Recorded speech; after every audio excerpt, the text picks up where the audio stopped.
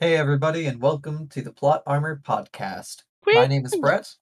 I'm Candles. I'm filling in for Eric because he wasn't there. It's Matt. It's We love Matt. having you. You're an official member. Yeah, you're an official member now. We'll have to figure out how that works when we do other stuff, because I don't know if 4 is going to be a crowd or not. Oh, okay. We'll see. Troublesome trio, now we're the troublesome foursome. Oh. The formidable 4-way, if you will. Oh, Oh, I excellent don't know start. if we can do that. that seems. Mark this explicit. Anyway. Well, now Matt's Hey, made it awkward. We played DI, everybody. Yeah. Oh boy. Yeah. How was So- your DI, everybody? Oh boy. It was pretty good. Oh, alright. Yeah, mine was fantastic. Yeah, I think this is a And- very strong game. I had a Yeah. fucking awesome time. Oh, There we bad word. go. It's fine. We don't get paid anyway. Yeah. God. Jeez. Peel back the curtain a little bit. Um, This is for fun. Yeah, that's why it's also amateur quality, because we're just a bunch of amateurs. Oh. All right. So does anybody? So Friday night. I guess we'll start with Friday night. Yeah. Unless you guys have any pre-LARP stories for last game. No, I don't think I did. oddly I enough, think- in our LARPing podcast, I don't come prepared with pre-LARP stories. So Yeah, I do had a need- game. I had a game on mod. You I should know have. Brett had a game on mod, and I think Candles, you did not. I was not involved in one of the game on mods, and the other one, which was optional, was yours, and we decided that it would be a good idea for me to not go on that one. No. Yeah. Let's hear about Brett's game on mod. Yeah. Okay. Yeah. I was with a large group for the game on mod, because my BGA was go to the Delta, which is the capital of the Zaman lands, and Yeah. try to get people out because a bunch of Van Burrier and Beer Bren. Veerbren Mhm. were going to take over the land. Yeah. So that's what we did. So we infiltrated. We heard there might be a course, but we weren't entirely sure. So in terms of just like the write-up we got for the BGA was really cool, but pretty much it was like objective. Survive as long as you can, and then like retreat. The longer you stay out there, the more people are rescued during the evacuation. Okay, that's So pretty it's cool. like, okay. So it was in that big field, and we had this group, and we figured we'd try to bottleneck them at first until we realized that we weren't. That's not how the fight was gonna go. Instead, we were gonna fight them in the middle of the field. So we made a pretty much like a big circle, Alright. almost a shield wall, but circular. Mhm. And we held that and pretty much just held off a bunch of Veer for a long time. It was remarkably effective. Alright. We did a very good job, and it was Hell cool. yeah. Yeah, it's always nice as a polearm when when defenses are tight. We never really had too much of a pocket at any time. Mhm. We did fairly well. There was one point where there was a weird enemy that came out that we couldn't really do much to, and then eventually things. I don't know. Decimus gave the order at one point that we were leaving, so I was like, "All right, time to head out." The end of the mod monster came out and told all of you it was the end of the mod, and Kind of. We had a very difficult. We did have a very difficult one that we couldn't find the weakness to for a while, but then there was like a few end of the mod monsters Got pretty it. much. But yeah, no, it was really tense. Super tense, just being clumped up in a ball, absolutely surrounded. Like they had a big crunchy pull this game, and so were pretty much completely surrounded the entire time Shit. in our circle. Yeah, it was fun. Alright. I guess I don't have too much more to say about it. Alright. My BGA was I had to move airship parts into the Origin to a specific place, but I was warned that there was a horrible monster wandering around that beat the piss out of a Veer Bren by itself. So this was going to be a stealth mission. So I grabbed, I think it was me, Echo, Idris, and Justice Randall. All all grabbed boxes. We had to sneak our way. We were moving up to the Origin, and Madame Zara turns back and goes, "Okay, this guard is kind of dumb, so you just gotta have to trick him, and we can get by." So we taught him how to waltz, and told him that like Rilla's army was gonna have a party soon to like boost morale, and since he knows how to waltz now, he'll be able to boost morale better than anybody. And he was like, "Yeah, that makes sense. Get on in there, you scamps." And we were like, "Cool." So And you also inadvertently didn't lie. yeah. Beyond your knowledge, you technically didn't lie, though. Hell yeah. We'll get to that. Yeah. So we move in, and it is a new moon, and my night vision ain't so good. So this mod was extra scary. So we like basically be moving through, and the Crunchies who were playing the monster were dressed in complete black. You could not see them at all. You could hear them moving around. So like we'd move a little bit into the woods, and then you'd hear like the trudging of like heavy footsteps through the leaves. It's like, okay, crap, okay, stop. And like you had to sit and you wait, and then like after about like half a minute you hear them stop, and then you go, okay, and then you start moving. The part where things got a little crazy was we were walking up, and there's just one of the monsters is in just the middle of the trail, but we also kind of lost the trail and wandered off it. So Madame Zara, who at this point is my plot, goes, "Don't worry, I'll distract it," and runs out and drowls it away. And I hear I hear a swing, and I hear slay by Void, and then I hear critical by Void, and I went, "Oh fuck, my plot's dead. They killed it." So I put the box down that I had, and I went to like run over to try to find her, and then she just runs out of the woods, and I was like, "Oh, okay, she's not dead. Thank God." All right. After that, we were able to find the trail. We move up, we drop the box parts off, and then we're like, "All right, cool, we did it." Now we have to sneak back out, which was equally as hard, but also I inadvertently alerted the monster to where we were because someone had left a water bottle in the woods, and I turned to go down a hill, kicked it, and it just made the most noise as it fell down the hill.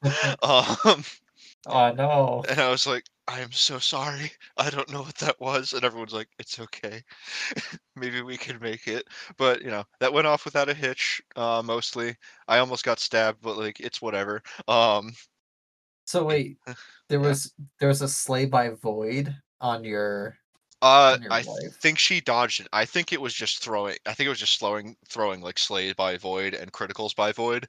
Okay. So like if any of us got hit, it would have just been real bad. Um, Mhm. we get out of the woods. I give my dear sort of wife a massive bag of chocolate, and we share a super toothy passionate kiss, and then I wandered back to the main camp with everybody, and that was Nice. my game on mod. Wahoo! Whoa. Um, Yeah, right. I got Kendall, do you have something that happened while we were like around Uh, this time span? for me, I mostly spent my time. I was one of the very, very few people who didn't have an immediate game on thing. But we spent some time kind of musing over a dream, the stuff that we had stolen from as we like to call it, Garia 51. Yeah. Some of the Dreamspire, like one of the key mechanisms, and it required like a group of people to like discuss thoughts and ideas and like how it might work and stuff for X period of time in order to open it and read how the device worked. So we spent most of the game on doing that, and I did a little bit of time role playing, making Veer blight treatment for people who might need it when they came back. Okay. That's pretty much my game on. It's just mashing apples and talking about Garian machinery. Mash. Mashing some apps. All right. Mashing I right after I had such a busy Friday night because right after I got back from the Delta craziness, I had Som approach me, and they gave me the necklace because Levin was taking visitors. Levin once again is like in a like Mind Palace area. You can only get there through this like necklace. And I was like, okay. And so Som escorted me to the location, then had me gave me the necklace. And this was like it's weird that this is probably my biggest highlight throughout the event because I really enjoy fighting and everything. But this one was really cool, and it's all in its immersion and simplicity. Really, we go out towards the lake area, and there is what is it? What are those things that float in the water? Like the end of a dock, kind of. Barge. Sure. Is it? Yeah, let's I call it a don't know. barge. I don't care. Barge. Okay, we'll call it a barge. I'm fine with that. I obviously don't know the real name, but so I go over there and I can see like towards the edges of the water, there's some lights, and there's some lights that like lead up to this path, and the barge is far enough out into the lake, and I can see Levin just sitting peacefully in this on the barge on a very peaceful lake. The moon is like you said, like what was it, like a new? It's new moon, so it's just there's no moon. Anyway, it was really this beautiful scenery, and Som told me to go and follow the lights to get to Levin, which means like go follow the path to the dock and get there, which is good because while I was just kind of like for some reason no brain for a moment, I was like, oh man, am I gonna have to walk through the water right into the lake? Are you ready to LARP? You gotta walk across the water, Yeah. motherfucker. That's how you talk to the water god. Submerge yourself in the experience. Scream No. into the lake. No, I went up to the barge and I got in my like chosen meditation stance. And we kind of just had this really chill conversation. And it was it's hard to make this sound interesting to anybody else. Oh. Because there's a certain way with how Walker talks. He's kind of soft spoken, but very honest and kind of monotone. Levin's also very in a similar way. So we're just kind of bouncing off each other with these like questions and thoughts and opinions and all this stuff, which was great. And it was just a very good conversation about what we can do and why we keep doing this and all these things. And Levin's pretty much on the side of Rilla needs to survive. We can't kill Rilla and kill that which slumbers through Rilla because, then we lose not only God, but like a friend to her. And I'm on the same page. I'm on the only real plan. The only plan I'm willing to consider is a plan that saves Levin. I know, saves Rilla, her body, her soul. And I mean, boiled down, Levin was pretty much saying, hey, listen, some of these gods don't give a shit. And like Titan wants to fucking kill the body of Rilla, and that's a dumb idea for dummies. And I was like, that's got just it. I'll talk to. I'm gonna stick up for Titan, and that's not what he said even remotely. But whatever. I mean, well, listen, I had an argument about it with him, and he's just like, that's just the realistic plan.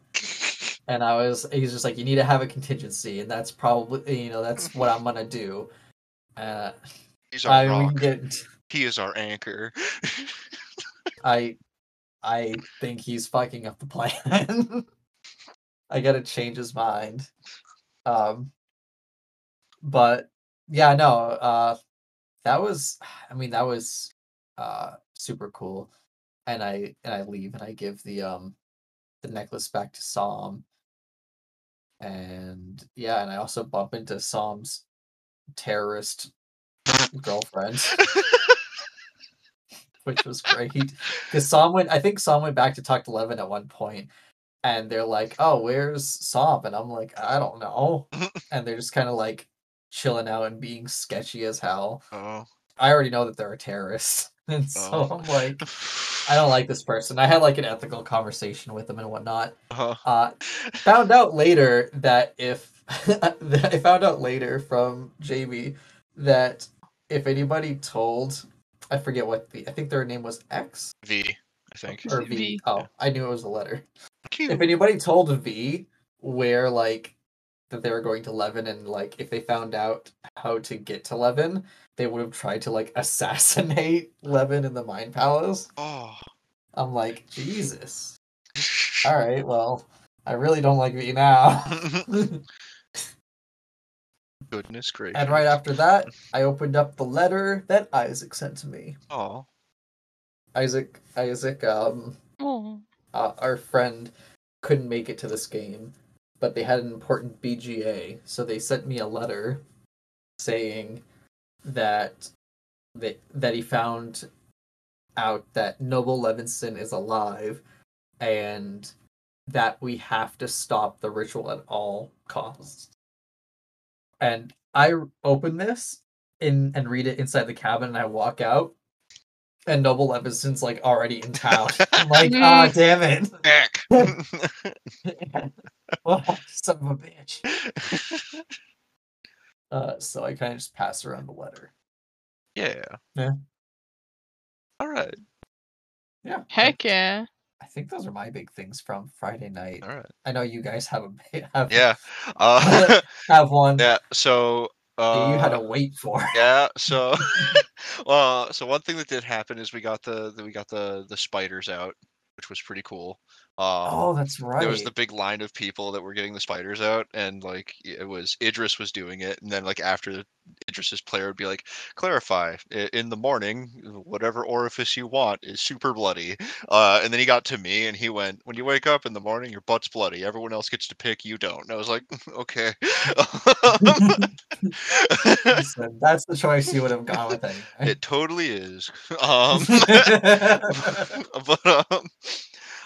But after I got that done, Archon wandered into town, and this was before he was still dream scarred out. So he's walking in with like one glove on. Like, I'm surprised he has two shoes. He's got the crown on, and he's just like walks in looking all confused. I'm like, hey Archon, how are you doing? And he's just like, I don't remember why I came here. And I went, is it for the moon? And he went, yes, I think so.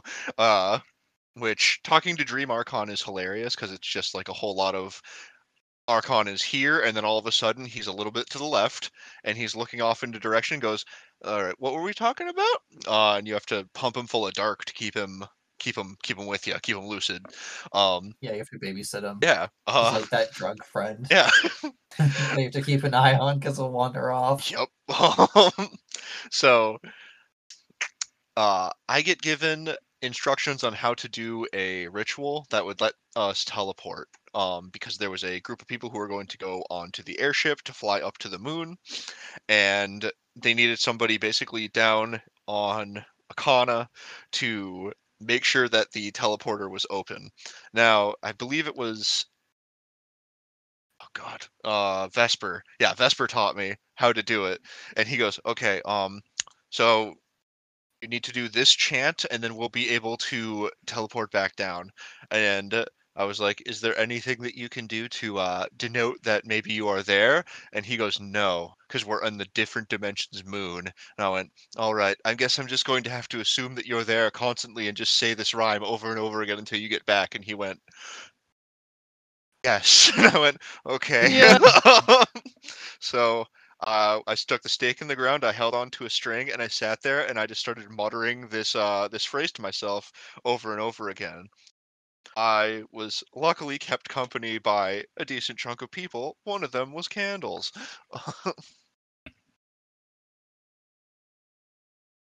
Candles, what did we talk about? She has anything to add. What? I didn't have anything to add. I was just I thought you were gonna... it's saying like, Oh. golly, I wasn't gonna let I wasn't gonna let my boy Oswin sit there all on his lonesome while wait, holding a piece of string sitting on the ground. Yeah. Also, I'm a degenerate who stays up way too late all the time anyway, so it was no pain for me. Yeah. So I think it was around. So I could definitely see the sun start to come up a little bit. And I see the group of players coming back with their hand over their head. That's like, I'm at a game. So they all get really close, and then Idris's player falls on me, and then just like throws up a bunch of moon rocks on me, and I was like, what the fuck? Why? And he's like, all right, yeah. If everyone just wants to grab onto this, Elijah's like, who wants to grab onto this? And he holds up Archon's crown. We all did it, and he went, cool, purge dream scars. We were like, awesome. And he went, so if anyone wants to go hang out with Archon, you totally can. Just grab onto this teleporter thing, and you'll fly up, and Archon and Randall are up there, and you could chat with them. And we were like, okay, yeah, cool. I'll do that. It's already late o'clock. Why the fuck not? So, Right, I knew what time it was. oh, what was it? I need to clarify to everybody. Yeah. It was 3:40 in the morning. The sky was getting light enough that we could start to hear a couple of birds. It is late. That's actually not as late as I thought it was. Oh well, Please tell me so this. the problem is that 3:40 is when they returned, Yeah. not when we were done. Oh, I know, but still. So- Though when I heard this tale before, I was like, damn, they waited until like 5. They were like started this thing at like 5:30. We didn't finish until like 4:45. Yeah. So we teleport up. I want to just real quick aside. This isn't the game runner's fault or anything like that. Sometimes things just fall no. apart. Yeah, it's whatever. So we teleport up to the moon.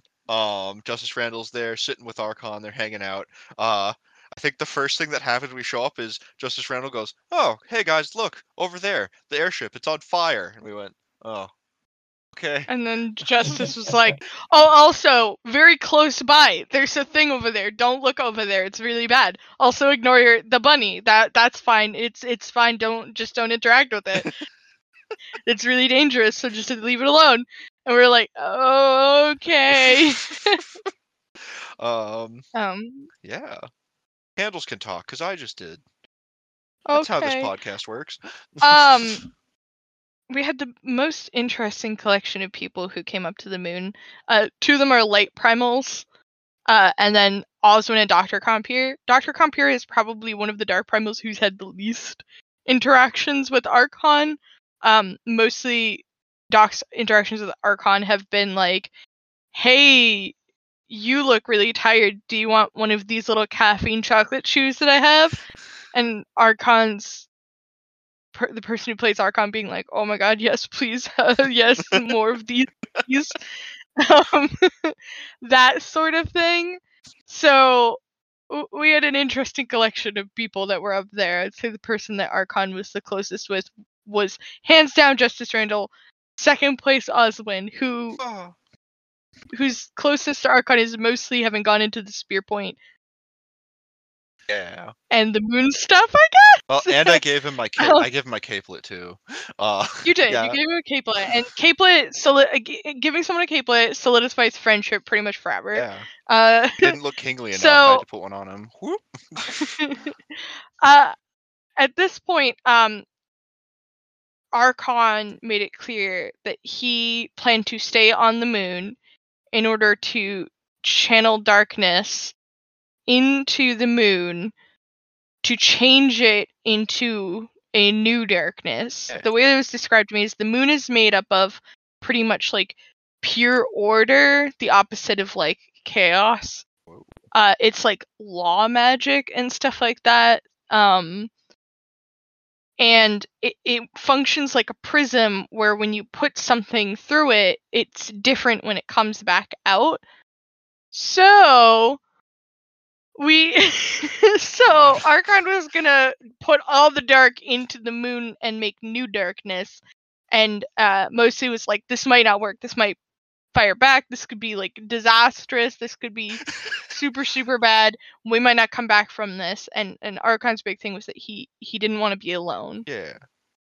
And so a lot of us were like, I don't know. And then pretty immediately, like, I would say that any hesitation pretty quickly was stifled by when Archon was like, I don't want to be alone. Yep. Pretty much everyone was like, you know what? We're gonna stay. I can empathize with that. So we all were like, it's at this point, past 4 a.m. We're here. We care you. We're gonna stay. And so Archon's like, I need you guys to hold on to me because when I do this, it's gonna. I don't want to get blasted away. And Osmond bound his legs by Dark, Yeah. and we all held on. And the staff members did the glowy purple arm thing and pointed at the ground, and then started like shouting like ah, that kind of thing. And then, boom. We all take, I think it was like what, an overwhelming critical by Dark? Area overwhelming critical by Dark. Yeah, which was like, uh-oh. Yep. So my thoughts when I hit the ground are, we're on the moon, there's no Deck of Fate on the moon. If some wild thing doesn't happen right now, we have all permed, holy crap. And they had us lay on that ground for long enough that I was starting to think, oh my gosh, they're actually gonna do it. Yep. They're gonna do an hour-long countdown and see if anyone investigates to see if we're okay. And if they don't, then we're just dead. Holy crap. And I thought genuinely maybe that's what they were gonna do. And I wouldn't have been upset if they had. Because I'm the kind of, I mean, he said, like, it's dangerous. Yep. So the staff member gets up and starts going around to each person. And Matt, correct me if I am incorrect, but it was pretty much like went to each person and asked a couple of questions, and it was what business do you have unfinished? Yep, that was the first one. And the person would answer like what their business unfinished was, and then it's like what would it take? As in, like, what would it take? Yeah. What do you need to fulfill this goal? What do you need to fulfill this? And then what would it take? And then I think it was like a lasting, overwhelming, binding promise by something. It was overwhelming, everlasting charm by Dark. Do everything you can to complete this goal. Yeah, hell yeah. Which means, you know, the most permanent of must do the thing. And then we were handed a little tag that is a new permanent thing that all of us got. Dark Star Rising. What were your answers to the questions, Matt? Yeah, so the God of Darkness, he wandered over to me and he was like, what's your unfinished business, you idiot? And I looked up and I said, I need to tell the woman I love that I love her, and I need to save my progenitor race. And he went, what do you need to do this? And I went, conviction and a lot of luck. And he went, all right, overwhelming charm by Dark, do everything you can to complete this. And then he gave me my new super awesome ability that lets me bring myself back to life when I die a little bit. Candles, what did you do to tell to the darkness man? When I was asked what my goals were, Dr. Compier pretty much was like, protect Zorian and keep them safe from everyone and themselves. And keep my promise to Steel Core, which Dr. Compier's promise to Steel Core, the last thing Steel Core asked was for Rilla to be saved because Rilla was trapped in her own mind, much like how Steel Core was when he was Dream Core. So it's, you know, Doc's doing it for Steel Core, and that's not all of it, but definitely a huge part of it. And it was what will it take? And I gave a pretty aggro answer. I think I said I would do anything that it would take. How whoever I had to go through, or whoever I had to move out of my way in order to accomplish it. Oh. Doc's got some violence. Yeah. All right. So Doc will do anything. And we got Dark Star Rising, which is awesome. Oh my goodness, this ability. I'm gonna say it. I want to say it because I'm really. This was probably my favorite mod that I was on the entire weekend. Holy macaroni.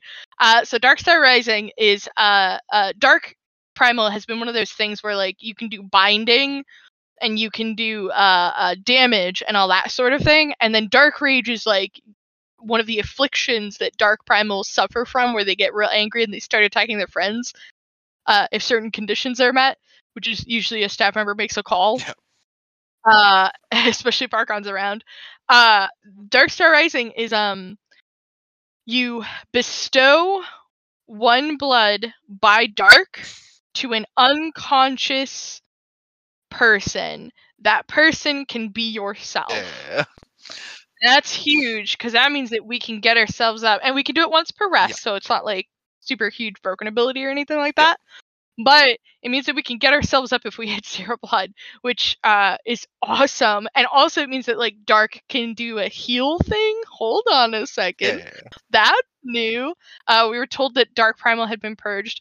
Justice Randall got their signature ability on the moon, and like I'm pretty sure everyone who was on the ground was like quietly cheering and like screaming with joy because this has been like a long time coming. Oh my gosh, it was such a good scene. It was so delicious. We all went back and we pretty much like fell out of the portal, and Archon wasn't with us, and we all felt a little weird, and for like I think like a couple seconds all darkness had been like completely purged from the world and then brought back. So like some of us felt it, but most people were asleep. Oh. And All right, no, go ahead. Sorry, go ahead. I just remembered a thing. I was gonna wrap it up and say like that was it. We came back and the sun was pretty much up enough that I could see where I was going. Yeah, but I want to say Blasted darkness so much the sun came out. whoa. Yeah, but I want to say 4 hours before that, the proving started. Did it start? I thought it really started the next No, night. so there was one. What did start Friday? There was one proving that happened Friday night. So the proving is what Endless Hunt people have to go through. For people who don't know, the Endless Hunt are cool people that hunt things. So we all had to go through a proving in order to get the Stone of Consequence holder on our side, or the Lost Stone holder on our side. And if we succeeded in the proving, it would hold back all of the a bunch of like our enemies from coming in and ruining us in the face.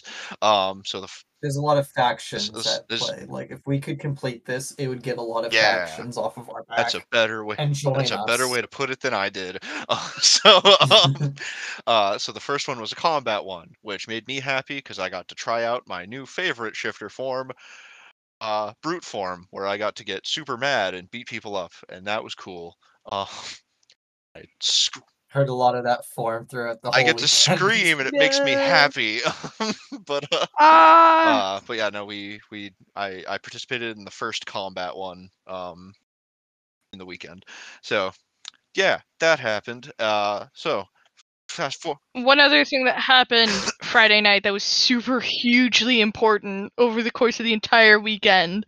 I went on a dream walk that Absalon and Vesper and I know Nora and Idris, and there were a bunch of us that went on this.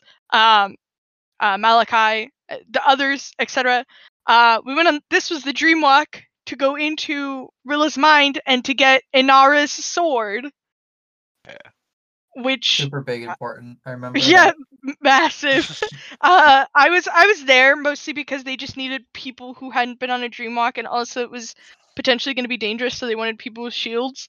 We went in at one point. The naughty That Which Slumbers version of Rilla ran into us and pinned Idris to the ground, and we had to continue walking forward. And if you leave the light of the beacon, you get like sucked into like the nightmare area, and then you become like an evil version of yourself when you fight your friends. And it's so we thought we were gonna lose Idris, but then Nora, who was like super heckin' good friends with Rilla, had gotten like the ability to resist one Charmed by Dream, and all of us had been Charmed by Dream walk forward. So we couldn't just stay with Idris while he was bound. But Nora could resist it and went back and was able to physically pick him up and carry him until we could get the bind off of him, which was awesome. So when we got to the end, we pretty much had to like fight Inara, like human Inara, like a memory. And after fighting her for a while, eventually she gifted us the sword. Said that like we had earned it and all that kind of thing. She was talking to us as if we were Rilla. Ran into normal Rilla while we were there, who pretty much told us like, "You guys got to get out of here. This is real bad." And we got out, and heck, we had the sword. We had it now. Which ended up becoming really important. Some stuff happened Saturday related to it, and it became super important on Sunday. But we can move on to Saturday now. There's two really important things to the sword. So like we need it's pretty much like a key item that we need to like do a thing. But somebody also told Dreamrilla that they were looking for the sword. We did. Well, so we thought that it was Rilla. Or I thought, I don't know. I didn't say anything the entire time because when stuff like that's happening, I find it's a lot easier to be hush hush rather than risk it. But we thought we had run into normal Rilla, and then the nightmare dream light effects came on, and we went, "Oh, you tricked us," kind of thing. So it was not intentional that we had told them that. Yeah, but the consequence of that happening is now the charade has been broken. For like all the time that we've been doing the DI podcast here, like we're all playing this charade with Rilla while she's like kind of possessed with the dream. Like there's been this like, you know, we're friends, but we're trying to do this agenda to like go against her and all this stuff. But like this was like the final thing that like cements us as enemies to her. We had like kind of danced around it until the thing that happened on Sunday, and that was like the trigger that was like, nope, you're Sunday? done. On Sunday, yeah.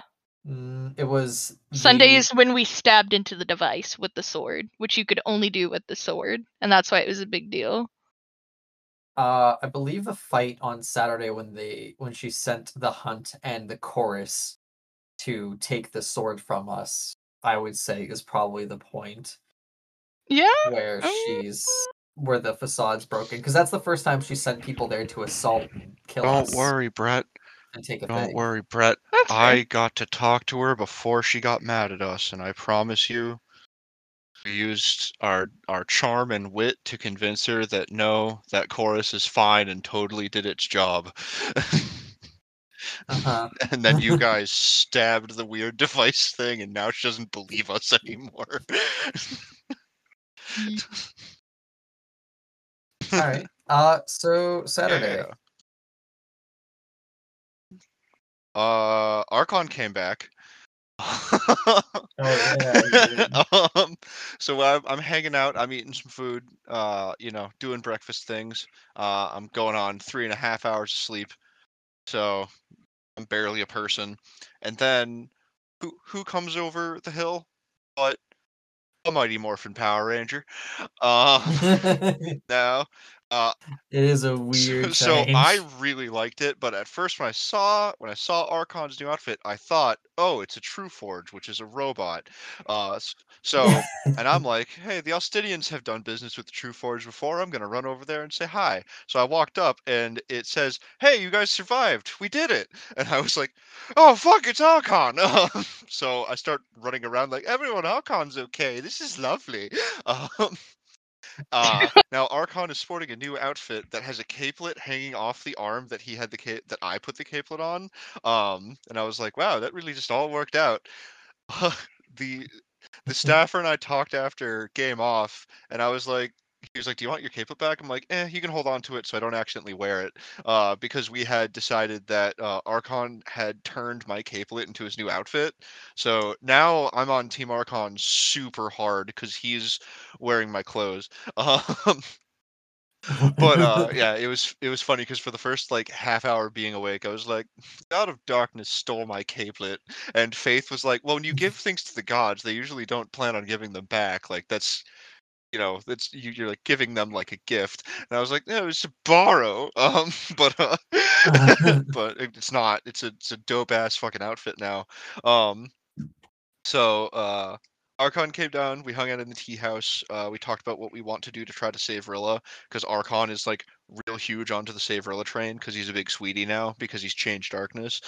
And so we eventually landed on we want to take the spear and like fit it with a cage that's made out of void so that basically when we can knock that which slumbers out of Rilla, it'll go into the spear, and then since void is all consuming and dream is all producing, it'll just be a cycle.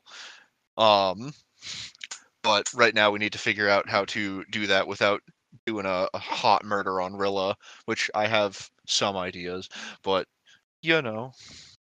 Whoa. What did other people do Saturday morning? All right. Candles looked at the Yeah. inside of her eyelids. Brett, what were you up to? I Saturday morning. I did go to another Levin gathering. This time it was with a bunch of Oh. friends. We had all the players that are invested in Levin's plot go for story time with Levin. It was really good. We read Levin had this story that she wrote up. Pretty much like a script. Everybody had parts to read. Because it was a Mm. conversation that her and the other gods had.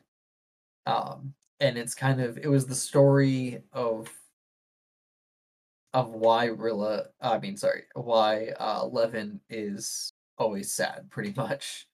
But it was a really good story. It was really good RP. And I came out of it feeling like pretty satisfied because I feel like when I in lots of media, movies, games and stuff, when you have this important character and they, reveal their reasoning of why they're like the way they Mhm. are, I feel like a lot of times it's like, I guess so. It's like, sure, that's necessary for the plot, I Yeah. guess. And it's kind of lackluster. I feel like that's consistent thing with me. I feel that way. But when I got like Levins, I'm like, you know what? I like this and I vibe with Mhm. this. It makes sense. Um and and Walker felt the same way too. So it really worked out. Um and Levin gave us this I don't think it was a thing. I think it's a tag. She gave us a tag and said pretty much if you share a secret with somebody, open up the tag. If you like bond with somebody. And I was like, okay, cool. But we leave that and that was a really fun mod. I'm just gonna say with the tag, like this is jumping later in the day, but I knew I wanted to do that secret sharing thing that day. Mhm. And I've been meaning to have a conversation with Varen. Um, Mm. I'm pretty sure we talked about Varen on the podcast before, but Varen is a hunt member. He's big violence man, wicked Yeah. badass. It does what's the thing he did a lot this event? Tricep Tricep dips. push-ups or Tricep Tricep dips. dips. tricep dip. I The master of I tricep thirstily dips. watched from 20 feet away. Oh, everybody did. Um, uh, which is really good because at a game his wife encouraged or almost like solicited him to do the tricep Yeah. dips. Encouraged, that's the I better like word. solicited better. And yes, Yeah. good. Anyway, uh, yeah. So I had a conversation with Varen, which was cool. Varen's really into being this badass violent guy, and Walker is mostly built to be a fighter, despite kind of like wanting things to go peacefully. Walker's kind of like the speak softly but carry a big stick kind Yeah. of person. So we had this interesting conversation about like Varen, the differences and similarities of our interactions with violence and our feelings on it, and stuff, which was really cool.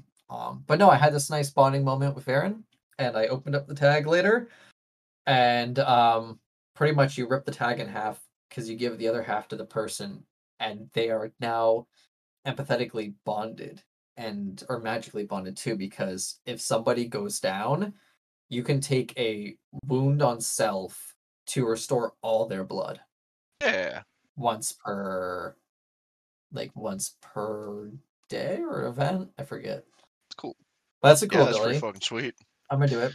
It came in handy with the Tristane Yeah. bite. But yeah, that's what I did. All right. I did another part of the proving, and I did another combat proving. It was the yeah. duels. I think Yeah, I was with you you for came that with one. us. It was 2v2s, and I remember we walked out, and I looked out at the 2 law things that were waiting for us, and I was like, "Can we fight in the shade?" And they went, "Yes, that's why we're in the shade." And I was like, "I love you." So so we moved over. It was Malika and I paired up because we are a beautiful Wonder team, and we love each other, and we're the best friends. And uh, I got to do my yells again, which was pretty fun. But I remember I talked to the staffer after. Now the way that the fight went was I quickly ducked behind Malachi, and it takes 15 seconds for me to go into a complete and utter rage, and then I could just throw crushings for 5 seconds nonstop. Um, so I did that. I run out and I kick the crap out of one of them, and then it becomes a 2v1. And Malik and I were able to beat them.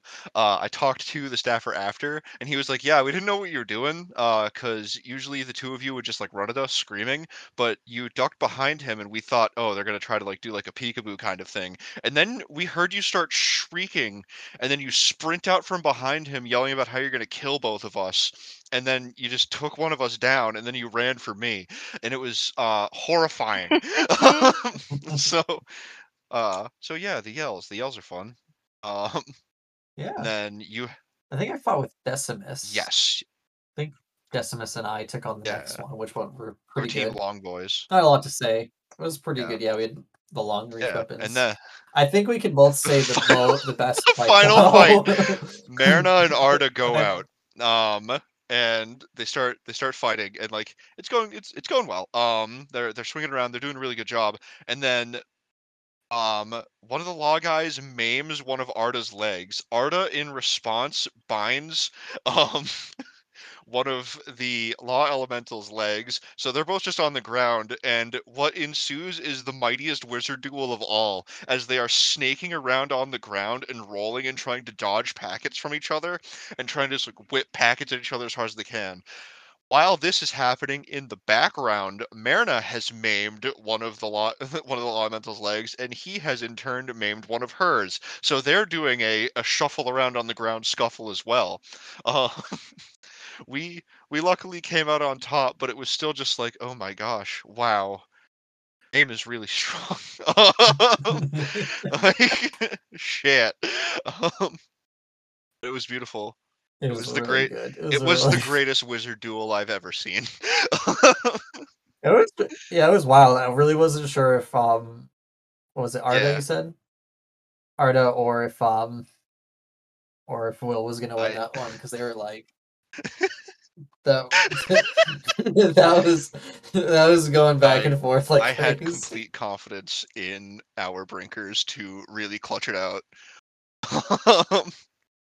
We already 2 for No, 3. Like, even if they lost, it sort of 2 we for 3. overachieve no matter how scrappy and on the ground and wiggling around we need to be. Nope. The ground gremlin Yeah. power. Then yeah, we did that. We did a good job in that proving. I think like another one started, which was like a debate, but that might have actually been Friday before. I wasn't a part of it. But I know we won. We did a good job. Um, Hey. I think the next thing that happened to me was ice elemental. Oh man, The ice so elemental. good. Can we I don't even think we told the audience that this event was a hot This event, I event. think we were kissing like 99 degrees to 100 degrees at certain points. No, was it really that high? hot. I can't remember if that's the exact thing. I thought it was just like 90 I or think something. I think it was just like mid 90s or something. I may be hyperbolizing. I don't know. Jeez. I was a sweaty bitch, and Matt said it was 100 It was hots. It definitely so many was. hots it hurt. But so so I remember one of the hunt characters runs out and it's just like, oh hey, it's Dottie or Millie. I get their names mixed up all the time. Regardless, one of the Hunt twins runs out and it's like, hey, my stupid idiot brother's fighting it like a weird like elemental and we need help. And she like looks up and just goes, so clarify, if you don't want anything to get wet, you probably shouldn't go. And I looked at Candles because I know you were going to go on it, and then you looked at me, and I don't know if you saw like desperation in my face or if you just didn't want to get wet. But you let me swap out and go to fight the ice elemental instead, and that was really I thought it sounded bad and dangerous, and then as soon as I realized that this was silly hunt plot and that wetness was gonna happen, I was immediately like, nope, someone else can go. And Matt looked I so was so eager, and I was happy. like, tap out. Brett, Hell did you yeah. go with us to the ice elemental? Okay. No, I missed this Sorry. one. I'm gonna tell another story. So we run for the ice elemental, and we show up, and um, yeah, it's Dottie. Dottie is the one who got stuck fighting the ice elemental. So we see him, and he's got like his arm stuck inside of it, and he's just bashing his head into the side. Now the way that the ice elemental looks is it's one of the crunchies is, I think, sitting on top of a picnic table with a long blue dress that pretty much overtakes the entire picnic table. I don't know if it's actually a dress, might be a tarp. I don't know.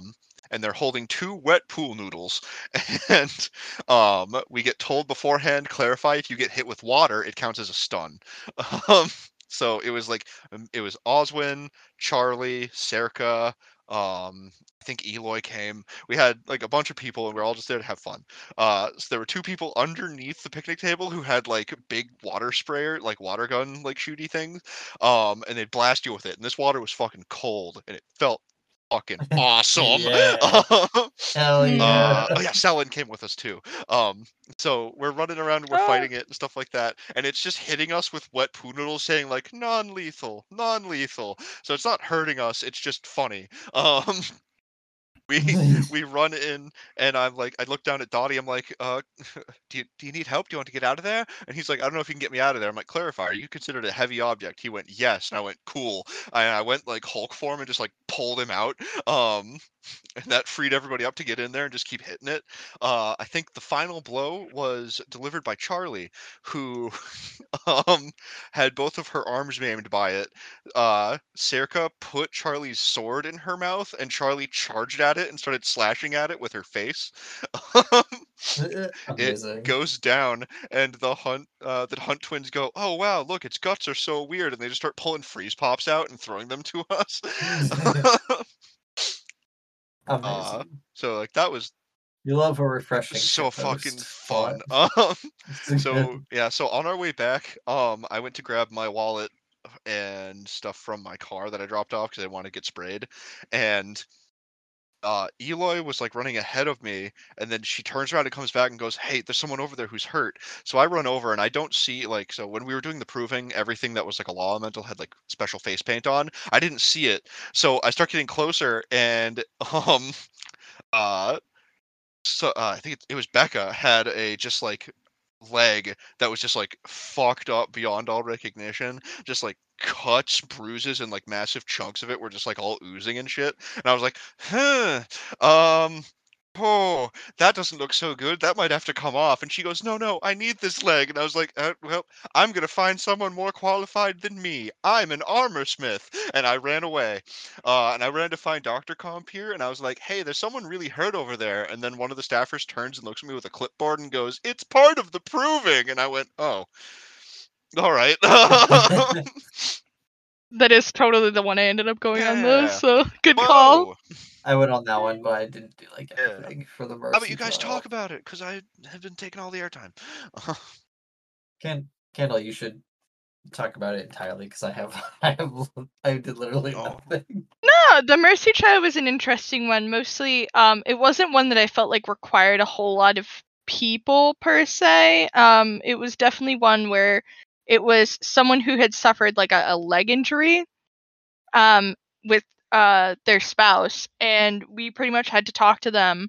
And Dr. Crumpier got to a point where after looking at the leg while other people were like soothing her, Dr. Crumpier mostly did like the medical stuff, and it was pretty much like the leg was gangrenous, it was going to continue to get worse and would just kill them, so it would have to be like pretty much removed. I think was like remove it, try to keep the person healthy, or like abandon them or something like that kind of stuff. So we got to a point where people pretty much comforted the person. They were like, "Oh, we promise we're gonna help you, and we'll make sure that you're gonna be okay." And everything they could do to soothe this person and to ease their problems and to stress to them that everything was going to work out, and that we would do everything in our power to help. And Dr. Crumpier fucking cut that leg off, like, woo. Nice. That's what The I. one time you didn't have your weapon that's a bone saw. Yeah, I didn't bring my bone saw because they were like, this will not involve any combat. And I was like, awesome, I don't have to worry about carrying this. I'll just bring myself. And then luckily I had my knife on me. Yeah. So I just used that. Removed the leg, continued to talk to the person, and they were like being super tearful and stuff. And then it was like, the proving is complete. And they just go totally deadpan, stand up, and walk away. And I was like, what the heck? Yeah. We succeeded in that one, and I think everyone did a good job being like emotionally supportive and stuff like that.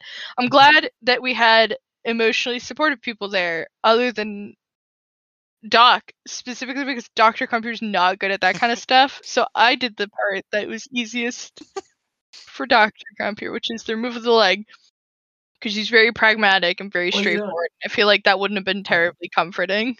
I think there's something to say about competence being comforting. You know what I mean? Yeah, It's like I'm a doctor and I know how to amputate a leg. It's like, yeah. you might not be like, oh, like have a lot of bedside manner, but just being like, I know how to do this, you're gonna be fine. Is like, Yeah. for sure.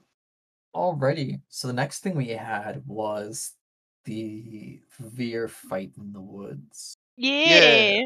I forget what we had to go there to acquire Phylactery. phylactery. What's a phylactery? That's the thing that holds the Veer's Bren's like soul in it or something like that. I might be Uh-huh. wrong. I've only been playing this game for a year. I don't know. You pretty much got it. Yeah, I did it. But Woo! yeah, no, I like this. I like this combat a lot. I like trail fights. I think they're fun. Trail fights are so cool. Yeah, because you gotta work together and shit like that. Mhm. And there's a definite like front and back. Although we are fighting tree people, so they would just kind of fly out of the woods and beat the shit out of me. It made me sad. But it was the first time I got to use Dark Star Rising, which is great because you hit the ground and then the enemies are like, haha, and then you stand back up and they're like, it was mostly I didn't hear no bell. yeah, like basically so like the best part about it is that a lot of the other like players didn't know that we got it, so it's just like you fall down and then you just stand right back up and they're like, wait, what the fuck? Did you just heal yourself with dark magic? And you're like, yeah, I did. Got a problem? Pretty cool, right? Yeah. You guys think I'm cool, right? My mom thinks I'm cool. But Except I she spent doesn't. shut up, you're right. Oz's mom doesn't. Matt's mom probably does. We don't need to get into that. But anyway, Yeah. yeah, I spent most of the time I was just like running back and forth and just being a weird, loud, skirmishy boy. Don't know what you guys were up to. I was moving between points that needed more assistance. Hell yeah. That's kind of what I've been doing for a lot of these fights. So one of the things that I got this game that I'm really excited for is Decimus made me a super weapon. Pretty much, I played DI without having any special equipment things, and now I suddenly have a tier 3 badass staff that has silver. Ooh. Yeah. Two uses of break, which is amazing to have on a pole arm. Yeah, break's fantastic. It's really good. And then I have this weird one where I can do a crushing maim by fire, but then a disarm by fire. So I pretty much have explosives packed into one end of one end of my staff, so I can blow somebody's limb up and then blow the thing out of my hand. I am a peaceful man. Yeah. I'm a healer, but except I'm not a healer. I'm not a healer. No, I mean that was good. I went to moved around a lot that fight. Where needed. It was pretty sketchy for a lot of that. There's the problem with trail battles for me as a polearm is I can be much more limited because if I can't move around freely, then it's easy, as Jamie found out, easy to get right into my guard with 2 melee weapons and just like beat me silly. Yeah. I think there was 2 staffers that were like, okay, well, he can't move away, so if we just run in, he's got a pole arm. Yeah. I have to like, I took a lot of damage. Yeah. No, if I ever get too big for my britches with my big screams, I take a 5-second stun right after, and I have been humbled several times. So I know exactly what you mean. Were you the one that also made my armor this event? What armor do you have? The soldier's light armor. Yeah. Oh, the one that has like the crystal in it, the Yeah. diamond in it. Yeah, that lets you reflect light. Yep. Yeah, I made that for Varen, and then it turns out the diamond doesn't do the thing that we thought it did, and he was like, well, I don't want this. And I was like, well, I made it for you, so What do whoever you it think goes to. diamond did? We thought it was going to give him like +10 or +5 to his armor stat, but Oh, you need multiple diamonds, I believe. I think that it was something else. I think we actually figured out what it was later, and it was just like, well, Because I remember Stein made diamond encrusted armor, yeah. but I think Stein like put in like multiple diamonds into it. No, we read Stein's thing, and there's and then we found Vesper who made it, and it was a different thing. Adds the stuff. It's like blood weed or something like that. We figured out what it was. Hell yeah. Bloodweed. It's not that at all. It's got a cooler name. But yeah. Your fight was really cool, and we did a good job. And Selen took a critical, and it made us all sad because we love Selen. It's fine. They got they got some juicy stuff from it, from what I understand. Yeah. Super heckin' blighted. The most blighted you can be. And living with blight, yeah. Marina can nom the blight, so it's fine. I think. But yeah. After that, there's a lot of cool roleplay stuff. Cool stuff happened with the Zaman, where like the ghost guy showed up, and Charlie and Oz wanted to eat him because we have horrible blight allergy vampirism problems. We kept asking, like, do you need your blood? And he was like, I do. And we were like, damn it. That's when I stabbed myself in the leg to kill an urge, and then Charlie licked the blood off the knife. It was really cool. You guys had a lot of good roleplay this. Yeah, the Austinians aren't falling apart. Don't worry about it. I really liked the conversation where I think someone was brought up skullduggery compeer, and the skullduggeries in general, which of course, as everybody knows, are are just the Osteen dressed up. Stop. Is this a secret? Is this just a secret? It's a secret. No one knows. Not a secret. It's not a secret at all. But Stein, I think Stein is just like, I never thought the skullduggeries were very attractive or something like that. Yes. Yeah, you could fuck yourself, Stein. Yeah. How about that? Well, fuck you, Stein. Yeah, I think Charlie and Oz were loud and problems. Yeah. Well, you guys had the best bounce back between that too, because I think Charlie said, I heard the skullduggeries are very generous lovers, and then you chimed in with a Some say too generous. Yep. God, I miss being horny at LARPs. Really good. Oh, yeah, no, That's super funny. yeah, no. So, like, again, since it was so hot, a lot of time was spent just like chilling out and stuff like that, because like it got to the point where it's kind of dangerous to run combats and stuff. So we all actually just got to like sit around and just role play and hang out with each other, and that was super cool. And then Candles had a thing to talk about. Oh boy, oh golly. Alright, so most people who have listened to our podcast know about Zorian Escura, who Dr. Compier has spent, as we found out, the past year and a half at this point babysitting. dealing with.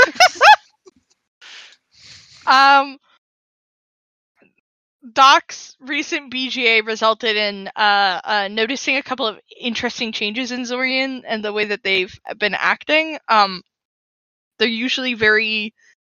Not that they completely lack empathy, but that's definitely not high on their priority list or anything in that capacity. Zorians seem to maybe hint that they cared about Dr. Compier, perhaps more than just a generic Garian assistant number 1 billion or whatever, which is what Doc expected to remain the same. But Doc has always had like a weird relationship with Zorian. Most of the Doc was absolutely terrified of them at first, and then terrified of what could happen to them, that sort of thing. This event was very interesting because Doc definitely was starting to have some complicated feelings about Zorian, because Doc finally snapped at Zorian and expressed her disappointment in some of the shit that they were doing. Because up until this point, it had been trying to steer Zorian in the right direction without being obvious that we're directly working against Rilla and sometimes directly working against their goals, like trying to guide them down better paths. And this recently at Garia 51, Doc was like, no, you have fucked up. This is really bad. I'm not being complacent anymore. And that seems to have awakened something in both of them. Or Zorian, I guess, maybe spending so much time with Doc, things had changed. But Zorian showed up, and it was the worst thing ever, because I don't remember who I said it to, but I was like, hey, I'm exhausted, and I'm so hot. I'm gonna go close my eyes for like a couple minutes in the Priory. If Zorian shows up, come get me. If there's a town fight, come get me. And I'm so comfortable, I close my eyes, drifting off, and then I hear Matt's voice say Zorian in the Austin way, and my eyes snapped open so fucking fast, and I rush outside, and there's like a whole bunch of people around Zorian talking to them, which is like peak alarm bell panic, because Doc was convinced that there were a couple people in Brink who saw Zorian like explicitly say, we have to kill the gods, that's the answer, that's my goal, essentially. And people were like, hello? And asked Doc to explain, and Doc waffled until Game Off happened for the one-day event, because that happened right at the end. So Doc was terrified that Zorian was going to be, like, killed by the people in town. Zorian turns to Doc and is like, your companions have said that we should get a divorce. Oh, okay, if I may interject a Doc. moment. So let me speak my piece. So Zorian walks in and goes, oh, the love experiment is nearly at an end. And Oz hears love at an end and goes, oh no, you're going to divorce Dr. Compier? And Zorian goes, no. And then you come outside and Zorian says, your friend here says that we should get a divorce. And I went, that's not what I said. And bless everyone around us who decided, no, Oswin, you don't have to twist in the wind right now. Said that's not what Oswin said, even remotely. Do not worry. And I was like, thank God, because I don't need Dr. Compier to be like, Oswin, you need a checkup, and then get murdered behind the wood, like in the woods. I don't need it. It's I would never do that. wood. Uh, no, depends on the situation. I will say, I want people to be aware of this because I'm less concerned about it being a problem now. I was concerned that there was a chance that there was going to be some PvP at game, and that if people tried to hurt Zorian, Dr. Compier was going to literally pull out all of the stops to prevent it from happening. And Doc's not very strong. So for me, my mental was like, okay, as a hexer, my plan was I would try to bad medicine, but only if I felt like I really had to. Just try and like shield fight and protect Zorian. And if it came down to it, I was going to be willing to hex somebody to help me protect Zorian. And I pretty much confirmed that the person who I felt like Doc would be most likely to ask would be, specifically, Eye Candles felt like the person who I could ask out of game that I could trust to accept this kind of like immediate PvP roleplay was Matt. So I was, and Oswin's very strong, so that would also be an effective combat choice. So like I was getting to the point where I was ready to hex Oswin. Doc was gonna hex Oswin and try and fight off the town for as long as she could and hope that Zorian could get away. Like, absolutely was willing to throw everything out the window level of like protecting this person who makes it very challenging to do these things, I might add. So sad that it didn't happen, glad that it didn't happen. I don't think any woods killing will happen at this point now. Oh. Sorry. So Zorian is like, Dr. Compier had promised, like, Dr. Compier, like, hey, the love experiment is going to reach an end, and I want to share the results with you. And Doc's like, okay. And Zorian's like, do you want to go somewhere private to talk about it? And Doc's like, yeah. And so we went off to, like, a private picnic area. I didn't really know where to go because we didn't have the med tent. And I was like, I'm not 100% sure. So we went off to, like, where the tents are. And there's a picnic table, and we pretty much sat down. And Zorian went into, like, after spending all this time with you, and, like, I definitely thought the experiment was an attempt from all of you to distract me from things, and I went along with it in hopes that it would make you all complacent enough to let me do what I needed to do and be distracted by silly, frivolous little nonsense experiment and like whatever, and like play along, and then you would all stay out of my way, which, it's the same thing we were trying to do to them, so fair enough. But Zorian pretty much confessed to Dr. Compier that they were in love with Dr. Compier.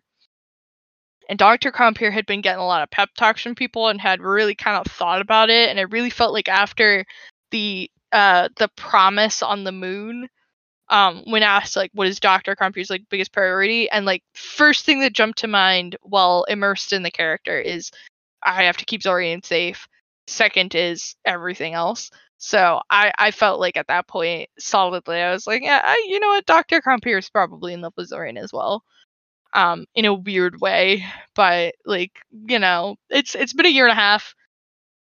Things happen. They have a lot in common. The only person more dry than Dr. Compier is Zorian's personality, so it fits.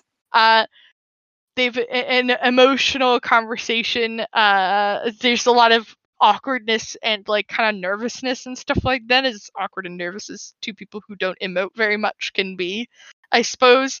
And then Zorian starts talking about like how like Rilla is going to be kind of like a problem, and Doc's like, oh fuck, okay, well you should stay here in Brink then. You should not go back to doing experiments with Rilla. And Zorian's like, this person please Zorian. Ooh. Starts like like starting to kind of like breathe a little strangely, and I'm picking up on that, and I'm like, okay, this is a little weird. and it's like Rilla wanted to do an experiment to see what tremendous amount of radiance on a human body could, or like on a mortal body, and like what kind of effect that could have. And Doc's like, okay. And Zorian's like, so I accepted to do it because, like, you know, Frilla's like, you're gonna do a thing, like, you have to do it. So Doc's like, oh my fucking god, are you, well, what's going on? Are you okay? Like, what's happening? And like, this point, it's like very clear that Zorian is like in pain and like labored breathing, and like things are starting to look a little dire. And Doc's like, oh fuck. And so Doc's like panicking. I try like diagnosing, I try using some healing, I try like doing a tending, like any ability, any mechanical ability I had or role play thing that I could do, I tried, and it was not working. So then Doc's like, all right, we're gonna get you back to town, because in the worst case scenario we can use the deck of fate and give you an intervention and bring you back, and like I'll do whatever it takes to make sure that you're okay. So we're walking back to town, and Doc's like, radiance is light, maybe dark will work. And I had forgotten that radiance is light and fire. So I'm like, dark, and I hit him with dark, passes out. They're out cold. And I'm like, diagnose? And Staffer is just like, it's looking real bad. And I was like, oh my god! So I get the panic alarm bells, because at this point, Zorian's completely unconscious. And as far as I know, Rilla has tried to like assassinate them, essentially, because they were, quote, dilly-dallying too much, which is getting involved in Dr. Compier. So Dr. Compier also feels super responsible for this. So I come back into town, and having just lost Steel Core, having just confessed some very had a vulnerable moment confessing feelings, Doc brings Zorian back, and she is screaming and like asking for help. Like, I need help right now. I don't know what to do. Like, this is an emergency. We are on a timer, people. Everyone's like trying to discuss like what we could do. Oswin has a genius idea where it's like radiance, that's light and fire. We can combine water primal and dark primal, and we can do depths, and that will be the opposite, and maybe that'll help. Bless Oswin. Doc, I'm helpful. Doc owes him a huge favor for like that specific thing. So we do that, and Zorian comes to and is like conscious again, and a little less in peril, but still like gonna escalate again. We start discussing Walker, who was there, potentially like, I guess, pulling the radiance out and then like pushing it somewhere else using siphon abilities. Everyone's like trying to talk about it. We're like, oh, well, let's bring Zorian over to the tea house in case something bad happens, because it's a non-hostile environment. And it's just like super chaotic. And Zorian starts asking Dr. Compier some questions like, how are you feeling right now? And Doc's like distressed, upset, angry, desperate. I don't know. Why are you asking? What do you want to know? Zorian's like, what will you do after I perish? And Doc's like, I haven't thought about that. I'll be straight up. You perishing was like so far from my mind. I thought I was gonna die first, or that we were just gonna do experiments like forever. I don't know. This isn't something I've thought about, and this is not something I'm gonna allow to happen. I'm not gonna let you go up first. It's not a thing. Especially because Zorian is like 300 plus years old. So like to Doc, it's like Zorian's not someone who can die. So Zorian is like, all right, and had like asked a couple of these like really weird, hard-hitting questions, and finally Zorian takes their hand, puts it in the crossbow that's on their holster, and pulls it out, and it's like, Dr. Compier, I need you to do me a favor for me right now. Do you trust me? And Doc's like, yes. Zorian's like, I need you to shoot me. So at this point, like, fuck, I was just like stunned, like tunnel vision, just like what the fuck. Looking back at it, I think that what Doc would have done is like done the charm by hex, do not knowingly lie. Is this going to kill you? I just asked, so if Zorian had been lying, that would have been fucked up, because we brought Zorian over and Doc was like, this better not kill you, and like, you have to promise me it won't. And Zorian's like, nope. And so Doc shot them. Yeah, wouldn't it have been fucked up if he were lying to you? Wouldn't that have been really bad? That would have been Wouldn't that have been really bad if he was fucking lying to you? If they were... Stop it!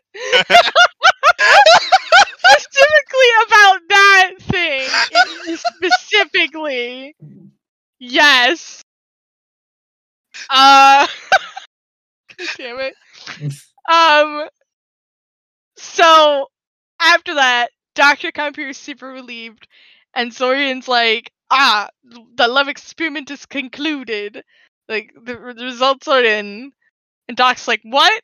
And Zorian's like, after observing, it goes on like this long, like, tangent essentially about, like, after observing, like, your distress at potentially losing someone that you loved, after seeing how love can affect someone's, like, judgment and like how they will be able to make decisions and like their ability to function and blah blah blah blah blah, it's clear that the gods, their love has caused them to because they're not working together and their love for each other isn't strong and whatever, it's caused them to weaken. We need them to band together, we need them to bond and to remember that love so that they can be strong as a united force and to blah blah blah. Love is the answer.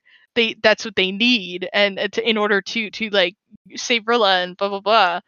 And Doc's like, what the fuck are you talking about? But what about the Radiance thing, the Rilla thing? And Zorian's like, oh, I did that. I injected myself with the Radiance in order to observe your reaction to confirm my hypothesis. So Dr. Computer is stunned. Like, I just, at that point, it was just like pure raw emotional numbness because Whiplash was so severe.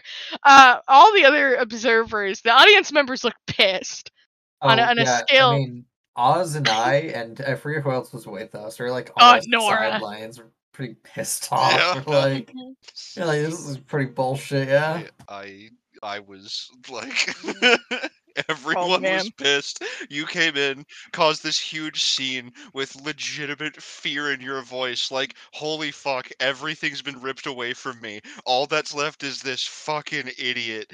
And they're gonna die. They're gonna die if I can't solve this in 2 minutes. And then they're just like, yo, Bae, shoot me in the chest with this crossbow. It was a joke, fam. It's just like... Oh, gotcha.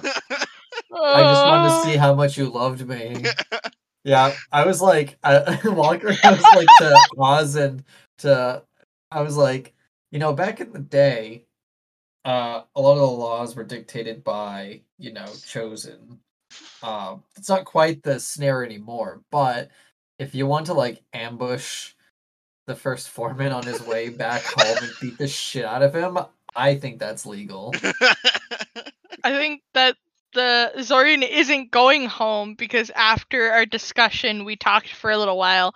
God, this is a bad event for their romance. They may have confessed feelings for each other, but it was awkward. Doc's got some complicated feelings about shit. Mostly because of like the extreme gaslighting that she just went through. Yeah, it was crazy. But it's a lot. And to be fair, I mean, Corey absolutely knew what he was doing. One of the people who crunched told me that when Corey was leaving the staff hall to do that, he's like, "All right, I'm gonna go gaslight Doc for an hour," and walked out. Yeah.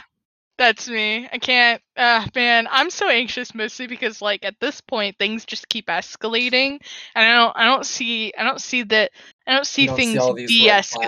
I don't see things de-escalating any.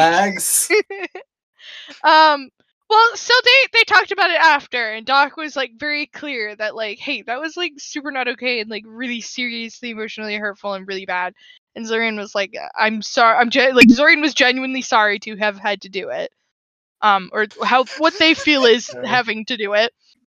But at this point, due to the results, Zorian is convinced that like the gods can be saved and that love is the answer. And this is the best case scenario for going from we need to murder them all to this. Doc's feeling real good about that. So However, Doc did just say, Zorian, you are staying here in Brink. I am not. Rilla, no. And Zorian was like, that's fine with me, without consulting Faith or any other individuals in town. So, Oh, like, it's man. totally fine. It's not a problem. It's not an issue in any capacity. Faith He's wasn't staying thrilled. in I'll say Brink? that. Yeah. Or they're staying in Yes. Brink? Yeah, Oh, I they're in didn't know Brink. that. Oh, Man, yeah. I should have had my BGA be like visiting them with like a bag Noted. full of oranges. Oh! A random chosen showed would beat me up. Um, 3 nights in a row this week. definitely one of the things that things unfortunately were left off with the two of them rather awkward, mostly Weird, because right?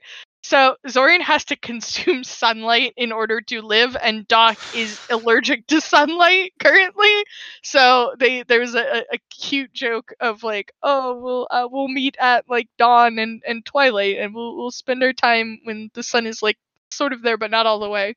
And that was funny. There's some moments like that sometimes. Sometimes Doc pretends to have little T-Rex arms and makes Zorian laugh, you know? Whatever you They tell have their yourself, little Kendall, it's moments. fine. What? Whatever you have to tell yourself. It's not me, it's Dr. Comfy. I know. Trust me. Zorian would be fucking My dead, and frustrating, I would have been my the first Walker's foreman. frustration transcends All into right, Brad. Pilgrims of Brink, we got to gaslight the gods into shooting each other with crossbow bolts. While saying they love each other. I love you, Titan. Oh, man. Wow. Woo. Wow. No. Shooting Titan with a crossbow for the That act of love must give him crazy whiplash. that might bring up from some the memories. cross- Yeah, I was gonna say, Yeah, like, like- as it turns out, this plan won't work. Yeah, I guess, Doc talked to Zorian a little bit about the humanity thing, which is like her hatred of art and her hatred of curators, which Zorian definitely got real somber at that and was like, oh yes, I went to Old Dustin and had some experience with the curators and all that kind of stuff, and like the art making process. And Doc assumed that was like had been turned into art or used as an art piece, and Doc was like, oh my god, I'm so sorry that you had to go through that. And Jerry was like, no, I wasn't the subject. Doc had a moment. And so things ended off a little awkwardly, where Doc was like, okay, so we'll see what happens next event. Hopefully next one will be really good, but next event isn't happening yet, because then we get to the proving No, we with don't. capital P. No, we No? don't. We have more stuff. Well, Brett, did you have anything before the proving? Nope. Okay, Matt did. So a hunter shows up to Brink, and at this point, a lot of people went on the horribly traumatizing Yorubi library mod. I didn't go on it. I'm not a Yorubi, so I was sitting around hanging out, having a fun time, and a hunter shows up. And he's like, "Hey, there's 2 prey." And I was like, "I'll go find the hunters for you." And I grabbed Varen and I grabbed Decimus, and then we were like, "Where's Selen?" And we were like, "We don't know." So Varen and Decimus just both went, "Oz, you can come with us." And I was like, "Really? Wow." Now I wear like roses up my arm and like a fancy hat and fancy boots. So we looked like quite the group of these like badass hunters wearing furs and really nice leather armor, and then me in the back with my magical fun time bard outfit. Um, but we walk up and there's two prey. There's one that's a gift giver and one that's a lizard folk. The lizard folk sprints into the woods, so me and the hunter go to follow it, and Decimus and Varen go to fight the gift giver. I look at the hunter, I go, I think this is going to be a trap. I think we should go back and deal with the gift bearer first. So he agrees, we turn around, we walk back. We start fighting the gift bearer, and the gift bearer slays the hunter, and we immediately go, all right, the hunter's unconscious. What are you doing here? And the gift bearer goes, I just wanted to escape. I just wanted to leave. I didn't like what was going on in the origin. And we were like, and with Rilla, and we were like, all right, is that your friend? And they went, yeah. I'm like, all right, well, go off then. Run. Get out of here. So the prey leave. Varen and Decimus start like make like a mock battle scene, and then like burn a bunch of stuff so it looks like they fought like the monsters and burned the bushes, burned the bodies. And then they went, we need to make this look good. And then Decimus just baseball swing breaks my leg. And it's like, all right, now it looks good. There's no way that he's going to be able to know. So like we trudge back. They heal the hunter up and go, all right, we got him. We were able to take him out. And the hunter went, all right, good, thank you. Rillo will be happy. And he turns and walks away. And we were like, okay, that was different. And they went, sorry, Oz, sorry we had to break your leg. And I'm like, it's fine, I can fix it. I just wish I had warning. But then really soon after that, a chorus attacked the town, looking for Anara's sword. Oh my gosh, I We forgot that was during the day. We talked about this at the beginning of the My podcast. God, so I mean, it's not. We could. There was two. I mean, once again, it's a fight, Yeah. which we all enjoy, but Oh, it's not a whole lot. It's mostly Oh, a skirmish. yeah. Not a lot of. So But there was two good there were moments. two really strong moments in there. Actually, I can think of a few. That was a pretty. Yeah. There's some funny things that happened that fight. Yeah. Un- My absolute favorite one is the chorus gets into Idris's face. They start screaming at each other, and Idris just headbutts the motherfucker. Yeah. It was pretty fucking sweet. I felt bad when they were, because like, so some people that were Hunt but like under Rilla's influence came first, demanding the sword and whatnot, and then of course Yep. stomped in demanding the sword and like was swinging, and like unfortunately poor Justice Randall was just hanging out on the steps by a cabin, just taking a moment. He had a rough day because he got no sleep. Yeah. And so he's just chilling out there. Unfortunately, right in a spot where the chorus was walking past to get to us, looks over, slashes guts Justice Randall where he was sitting, and I'm like, that's a bad place, bad time moment if I've ever seen one. Yeah. Yikes! You hate to see it. That was a roughie. poor Justice Randall. Yeah, no, we did That that. was funny. I know. I saw the chorus also got into Varen's face, and Varen just started slashing it in the stomach while they were screaming at each other. It was like, oh, there was so much emotion and fun times. Mhm. I screamed a lot. I screamed, "I kill you!" and I ran forward, and I saw a look of gleeful terror in some staffers' eyes, and I was like, "Yeah, this is nice. This is fun." No, go ahead. Go ahead, Kendall. Well, I got to do one really cool thing during that whole encounter. That was I hexed the chorus and it worked. So hexing works against the chorus. yeah. Ooh. It was awesome. Yeah, I hit it with a Charmed by Hex protected Decimus. The stabber returned to me and went, Powerful. clever. Decimus was behind him and just started hitting him Yeah. from behind. Echo had a weird item that just let them throw non-stop line of voice poisons at the chorus, and the staffer was getting pissed. It was trying to cut through everybody to get to Echo to make it stop. It was awesome. Everyone did Crazy, yeah. everyone shined on that fight. We did a good job. Yeah. I had a standoff with the Hunt leader of that pack where I did the Walker thing where I was trying to convince them to surrender, or why are you doing this? And they're like, why are you doing that? You're friends with Rilla, why don't you just give us the damn sword? And I was like, well, that's not really what Rilla wants. That's what she thinks she wants. It's not what she really wants. And all this back and forth, and I was like, and I'm like, all right, are you not gonna stand down? They're like, no, and I'm like, all right, well, I wish you luck in what is to come. And we fought a bit. Yeah. And it was really fighting with the Hunt group, and Amanda, the staffer who plays Iggy, was fighting us. Amanda comes over and does a fear by spear or something, and he goes, shit, I hate ghosts. Turns around, runs in the woods. Yes.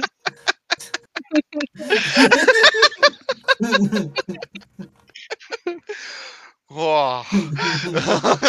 It's That's really good. a strong one. Incredible. God.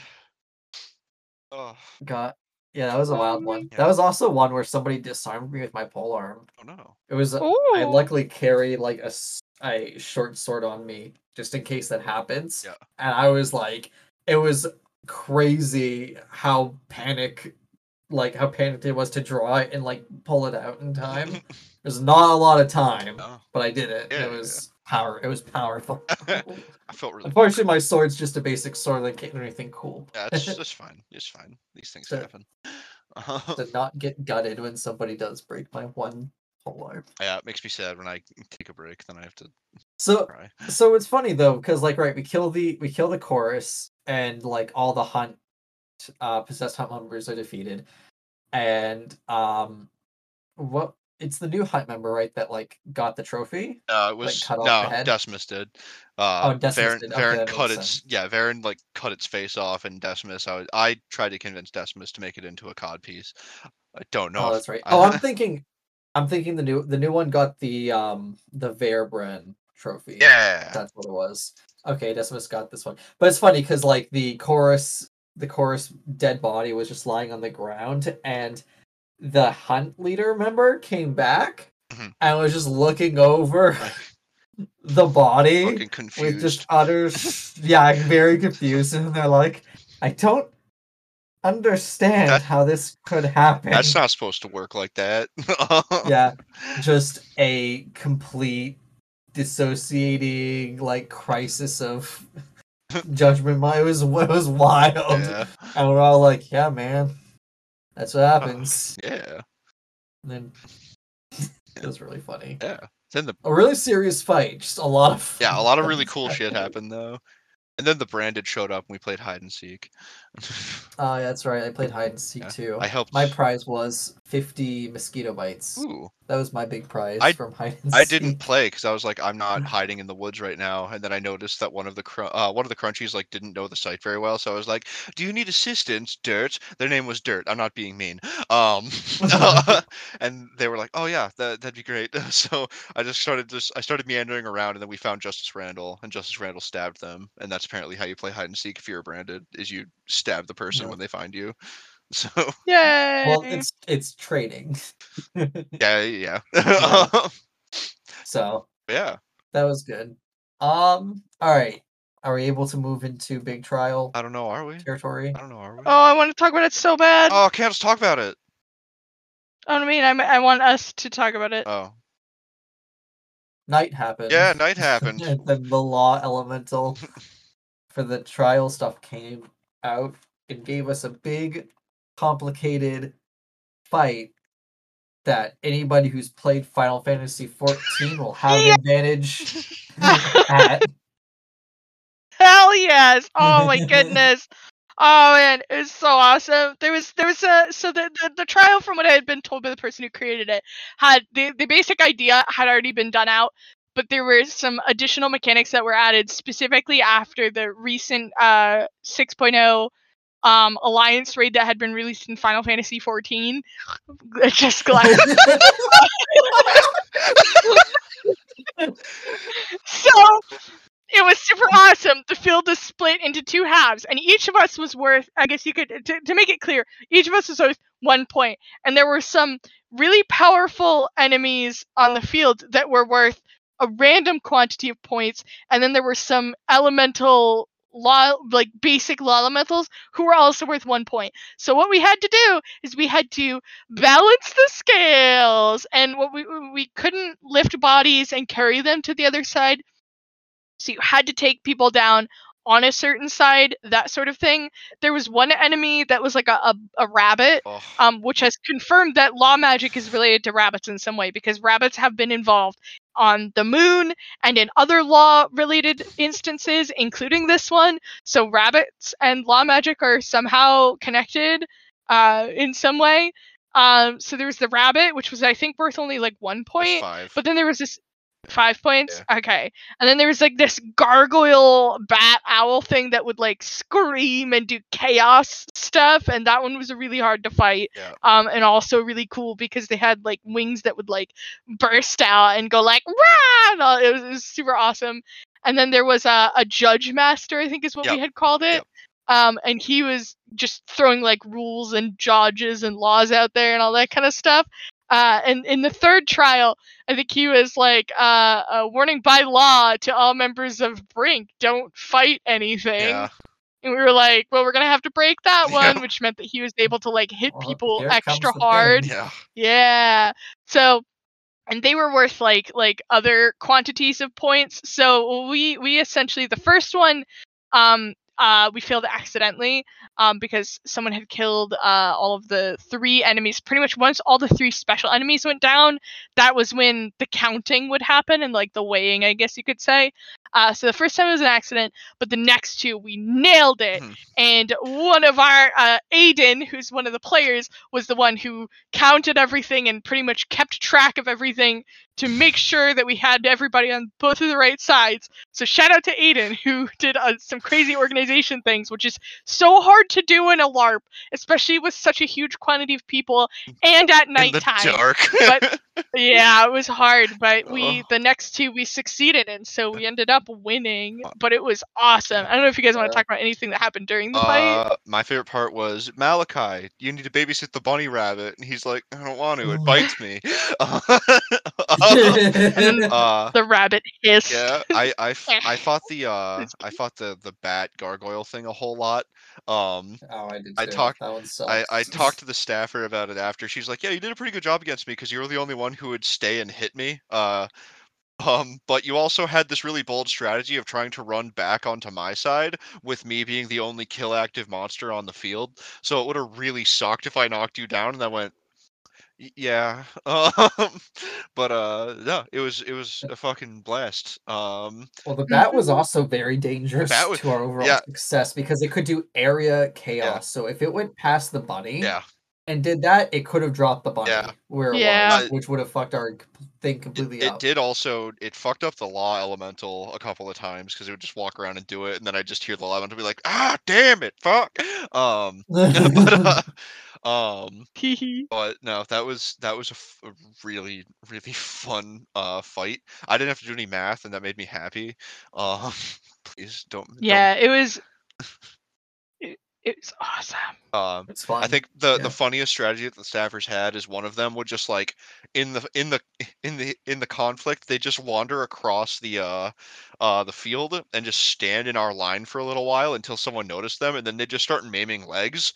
And that meant that every shifter had to stop fighting and run around and start repairing people's limbs. And it was like, you're being a real motherfucker. Stop it. Stop. That was a really fun I like mod. that mod. That was great. All right. Might as well move it right along. 'Cause Yeah. we've got a big Not episode. a long episode. Is the next thing the Tristane Yeah, it is. fight? Yeah, I didn't experience Alright. anything else outside of that. Yeah. So the Tristane fight was interesting. This is another big night fight. There was a lot going on with this This one. one was lit up. A lot of it was a really cool area to fight in. There's kind of 2 parts happening with this fight, right? You have one group, which is the majority of players, like 4/5 of the player base are in this area fighting Tristane and his minions, which are mostly birds and fire elementals. That's what we were dealing with, yeah. Right, because he has half of Iggy's world stone. Yeah. Mhm. fire. Oh, and So- some asshole assassin who kept on stabbing people. That was happening too. Ooh, that guy. That guy. Dinner. Not Aiden, as I found out. Thought it was Aiden at first. I was like, Abel? there he is. Abel. Abel. Oh, there we go. Yeah, Abel. Because it's like, it's the same staffer, and he's assassinating people in the. He's timeline. wearing gray, I know. He's wearing and it's gray. like, I was like, that's him. clarify. Yeah. But no. So what we pretty much just had to fight and hold them off with Igneous, as that 1/5 player base would go into the Dream Spire. Correct. Mhm. I think it was different Yeah. levels of the Dream Spire. Yeah. There were 4 Everybody teams. encounters. Yeah. Mhm. Everybody encountered a different thing, and then once they finished, they would come join the group, and then they would help fight off as another 1/5 of the player base would go to their Dream Spire bit. Yeah. The fight was a very long. Yep. The fighting was crazy. I ran out of pretty much everything I had at Yeah. this point. Yeah. This late in the day and this long of fights, like I had no skills. I was mostly coasting off of my armor, which I could like replenish 2 points of armor Yeah. for like every 30 seconds, but like that doesn't last long enough. Yeah. Fight like that. Oh, Were both of you guys on different levels of I that was on Dreamspire? the second group. I don't know what group you guys were on, but I know I was by myself. I I was on was the last Okay. one. the Okay. third. Yeah. Oh, so you can share? Yeah. In a row. So The yeah, thing. so Oh. the first group went and they were gone for a long time, and then they showed up and they like told us like, hey, you're gonna show up, you're gonna get in there, and there's gonna be messages on the ground. A lot of them are gonna be nonsense, so ignore those and look for the other ones. And like that helped speed up our go through. When we went, That Which Slumbers was walking around and shit talking us, while it would probably like for you guys as well. Like you show up, there's a bunch of like lit up messages, and That Which Slumbers is there. He's shit talking people, and Rilla's there, and you have to have a conversation with That Which Slumbers while she helps you figure out what to say. So we went through partway through I was like, everybody, when you read a message, flip it over if it's gobbledygook so that we know not to check it again. And that helped us kind of speed through it really quickly. At one point, That Which Slumbers walked up to me and told me that I was a worthless pile of meat, and I said, "Excuse you, I'm tubes of meat." And then it walked away and started yelling at Elijah. So I feel like I may have won that conversation. I can't remember. But for us, it was Decimus was playing the role of Tristane, talking to That Which Slumbers, and it ended with him having to like prostrate himself in front of That Which Slumbers to get part of Iggy's stone. It was really cool. It was a really interesting mod. I don't really have a connection with Tristane or anything like that. I just know that all my friends hate him, so do I. So I mostly just like ran around and gathered info for people while they did the talks with Rilla and stuff, because I'm also not super close with Rilla either, so I didn't want to take anybody's spotlight. But yeah, we figured that out, and then we head right back, and Candle's group went. Noble Levinson. We went in, and pretty much Noble Levinson is less confident in Rilla than he's let on, but I also think that Noble Levinson is doing what Rilla asks for selfish reasons, I think. I did not act as Noble Levinson. I was also an information gatherer, so I'm not 100% certain. But I know Noble Levinson is has a lower opinion of the gods than I think would like to let on, and is but is also afraid of them because, like, you know, they're incredibly powerful. I know That Which Slumbers got real close up to me and made a whole bunch of promises about cool knowledge and stuff, and Doc was like, no. And then went over to Charlie and was like, all of your jokes are really bad. And Charlie was like super offended by that. Personally fronted. I'm pretty sure Charlie's going to be the one to kill That Which Slumbers now. Because it insulted her jokes. And she was like, how dare you? But we solved our thing. Again, I was mostly spending time gathering information and then making sure people weren't getting killed and all that kind of stuff. Most of my stuff was during the combat. Yeah, we had dinner together. Which at one point during combat,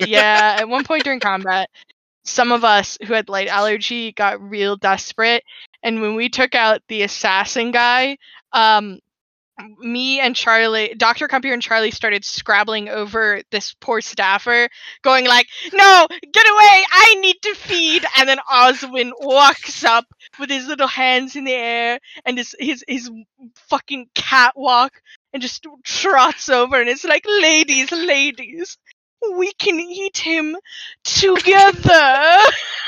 And we all did slurping noises over this person for 30 seconds while they shook with silent laughter. So what happened during the fourth thing, Brett? I don't know if it was the fourth or fifth. I was on the last one, but it was the fourth. one that was titled like Zephyr's Yeah. one. So this one was crazy. It was a lot of backstory on what Zephyr was doing. Now, up until this moment, all the players had pretty much been getting information and whispers that there's been like a traitor, and that it was probably one of the gods. And I think everybody already figured it was Zephyr. But as we were getting the information, it was revealed that Zephyr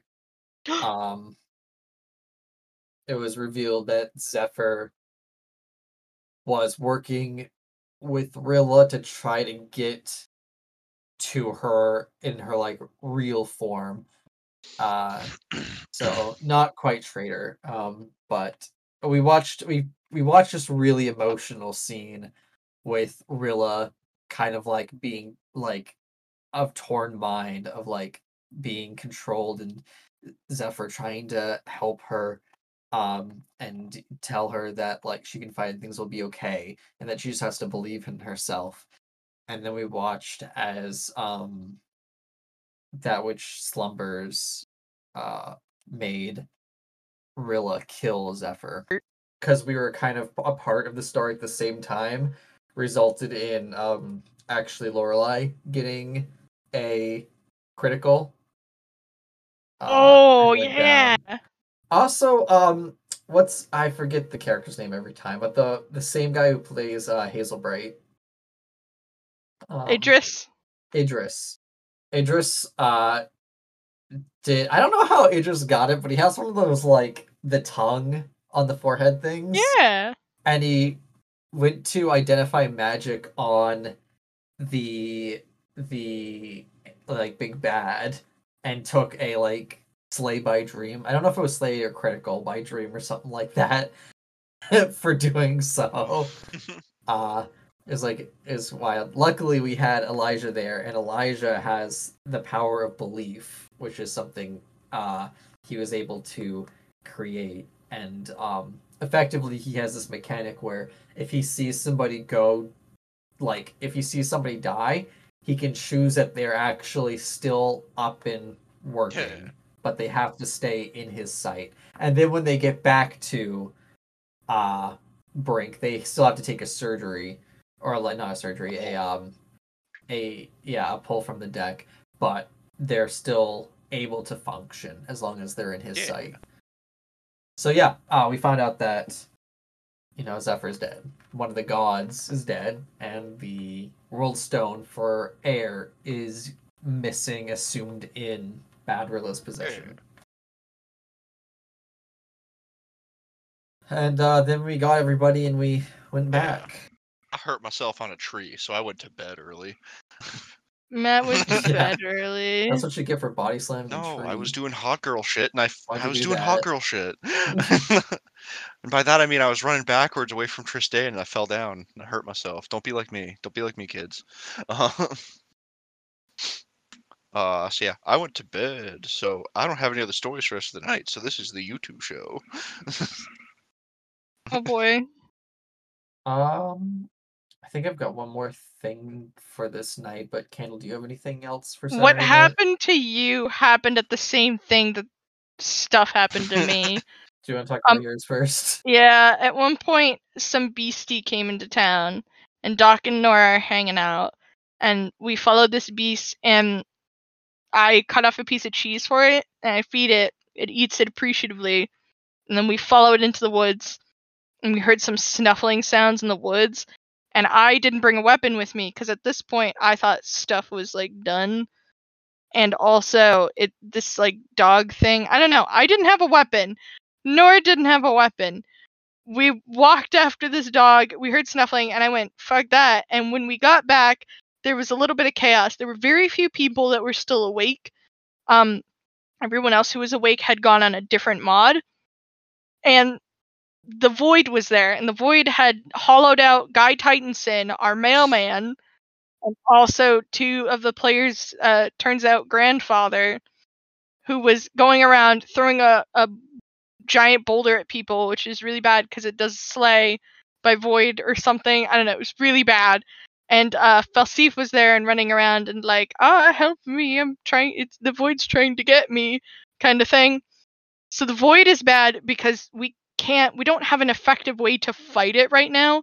The person who's like our Void expert in town, the like only one we've got left, is Isaac, who wasn't at this game. So we're like, crap. So Tea House had been turned into like a sanctified ground where no violence could happen inside the tea house. Like if someone hit us with something from outside the tea house, technically that would count, but no violence could happen while inside the tea house. So if you went down, you would be unconscious, but that's the worst of it. I guess you could get dragged out theoretically, but I'm not going to think about that too hard. Well, so Falsif is one of the first NPCs that Dr. Compier had ever met. So when the Void was running after Falsif and was about to corner them, Doc, alarm bells, here we go, no weapon. I throw myself in front of Falsif, arms wide to defend them, and I get taken the fuck down so fast, and I get finishing blowed. And then Elijah came up like a millisecond after and karate chopped me in the throat. To make sure you were down. He was trying to get to me before I got finishing blowed and accidentally like karate chopped me in the throat. It was hilarious, actually. Very funny. Unfortunately, I got finishing blowed. So suddenly, Dr. Compier is critical. So Elijah used his belief to believe that Dr. Compier could at least be awake and move around. As long as he could see her, she was still with us, was the thing. So we, Dr. Compier pretty much got to hang out with the Callants. It is so late at night. It is once again like 2 or 3 in the morning. So incredibly late. And the person who usually does the interventions, Faith, had already gone to sleep. So this shitpost plot character comes out when the staff member's like, I think she's dying. Returns as this shitpost plot character. I don't even know how to start. They were pretty much just like non-agreeable to a lot of our questions and very suspicious acting, and it was silly. It was incredibly silly. And so I got my intervention done as like a party card trick. And Stafford was like, I'll be straight up, I don't actually remember how to do this, but I'm one of the directors, so we're gonna make it work.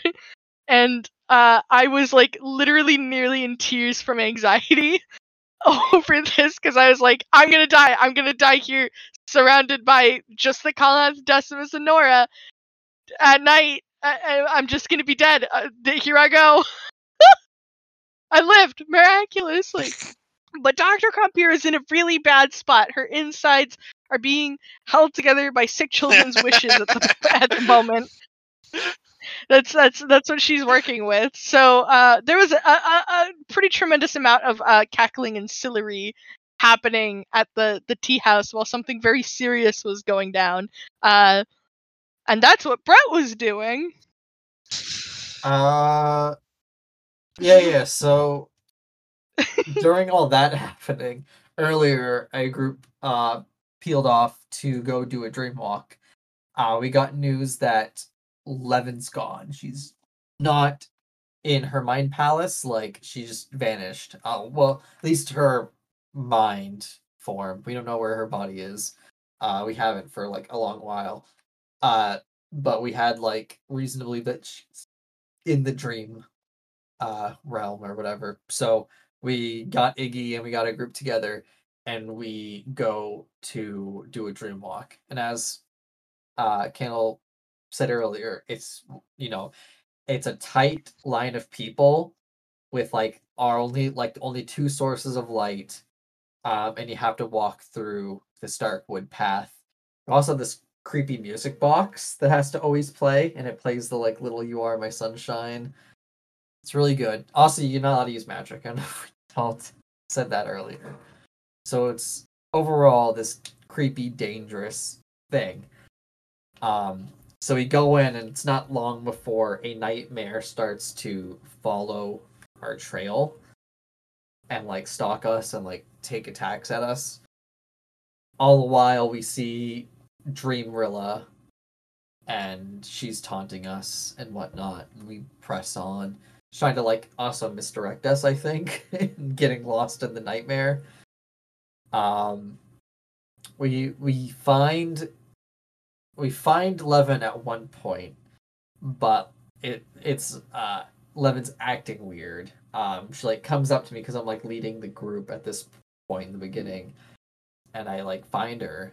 And I'm like, oh, good, we found you and all this stuff. And like, she's like, oh yeah, she's like, something's after me. We need to find my body. Do you, and like trying to get information about where her physical body is. And I'm like, yo, that doesn't sound right. And I was like, Levin, what's the first conversation we had? And she's just like, what? And I'm like, the first conversation we had, what is it? She's just like, Walker, you're supposed to be my champion. Where's the body? And I'm like, no. And we took our group and we moved on. From like, this isn't Levin. And we pressed on and whatnot. There's a point also on our path that the prop for the music box stops working. Oh. And in the thing, the music box is what allows us to actually move. Without the music box playing, we can't move. So we all stop. We're all really confused on what to do. But then someone starts humming the song. And so we as a group start humming You Are My Sunshine. It's some haunted shit. I'll tell you right now. It was some spooky, scary shit. Having to hum this as a group to be able to progressively go through this already creepy woods with limited light. It was really good. We do this for a while until we get to an area where we find Real Levin and whatnot. Yeah. And we talk to Real Levin. Real Levin wants to be there. They think that they can get to have an easier time getting to true Rilla by being in the dream and whatnot. Yeah, it was a good mod, good scene.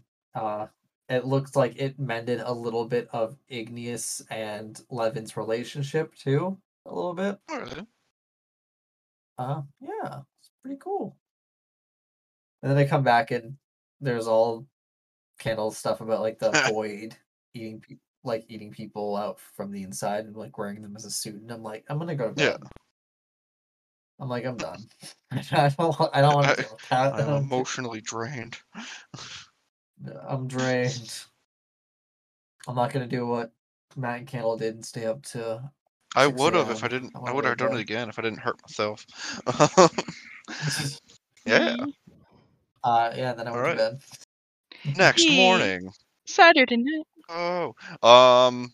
Next morning, some cool stuff happens. A bunch of people asked me. I got asked about relationship advice from Sam about V, and which led Yep. to One of my favorite yeah. lines. So we're sitting around, ever. and it's just like, so Oz, you've been trying to teach Madame Zara empathy. I need to teach my girlfriend empathy. Like what steps have you taken? And I was like, oh, well, I started off by reassuring Zara that I know that she won't hurt me.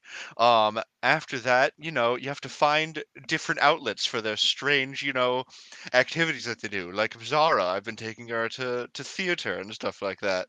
And Sam went, huh, okay. And I was like, so what is V like? And and Sam goes, terrorism. And I went, all right, have you tried pranks? Those are like diet terrorism. And then everyone at the table just starts dying. It's just the honesty. It's just really. It's unfortunately such a true sentence. Which my favorite thing ever is that after we had Zephyr's funeral, where Faith quoted me during the funeral of a god, which just inflated Oswin's ego to the point where I could probably lift the airship with it.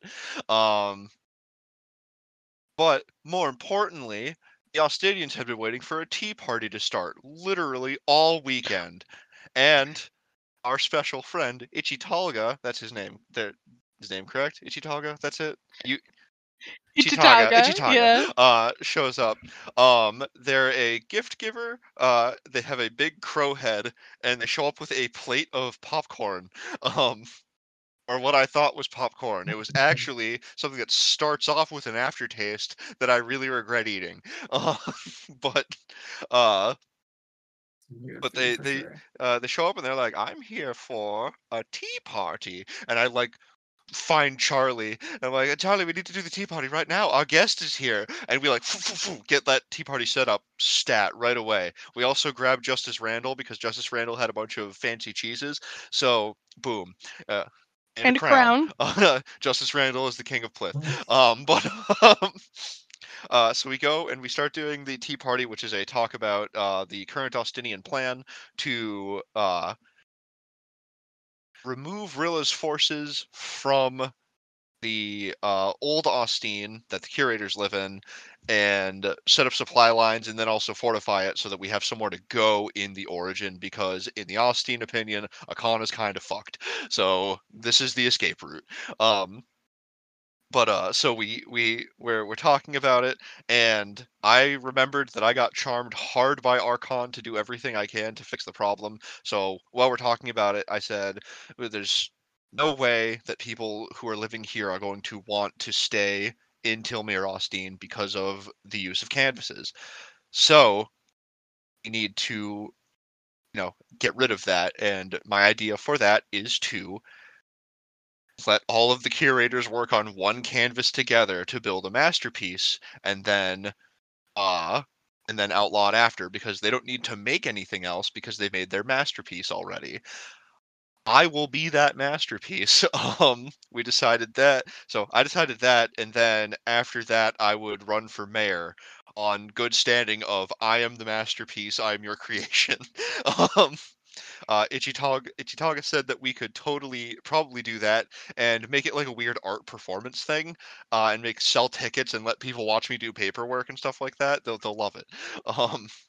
Now that the serious stuff's out of the way, this is one of the funniest tea parties I have ever been to.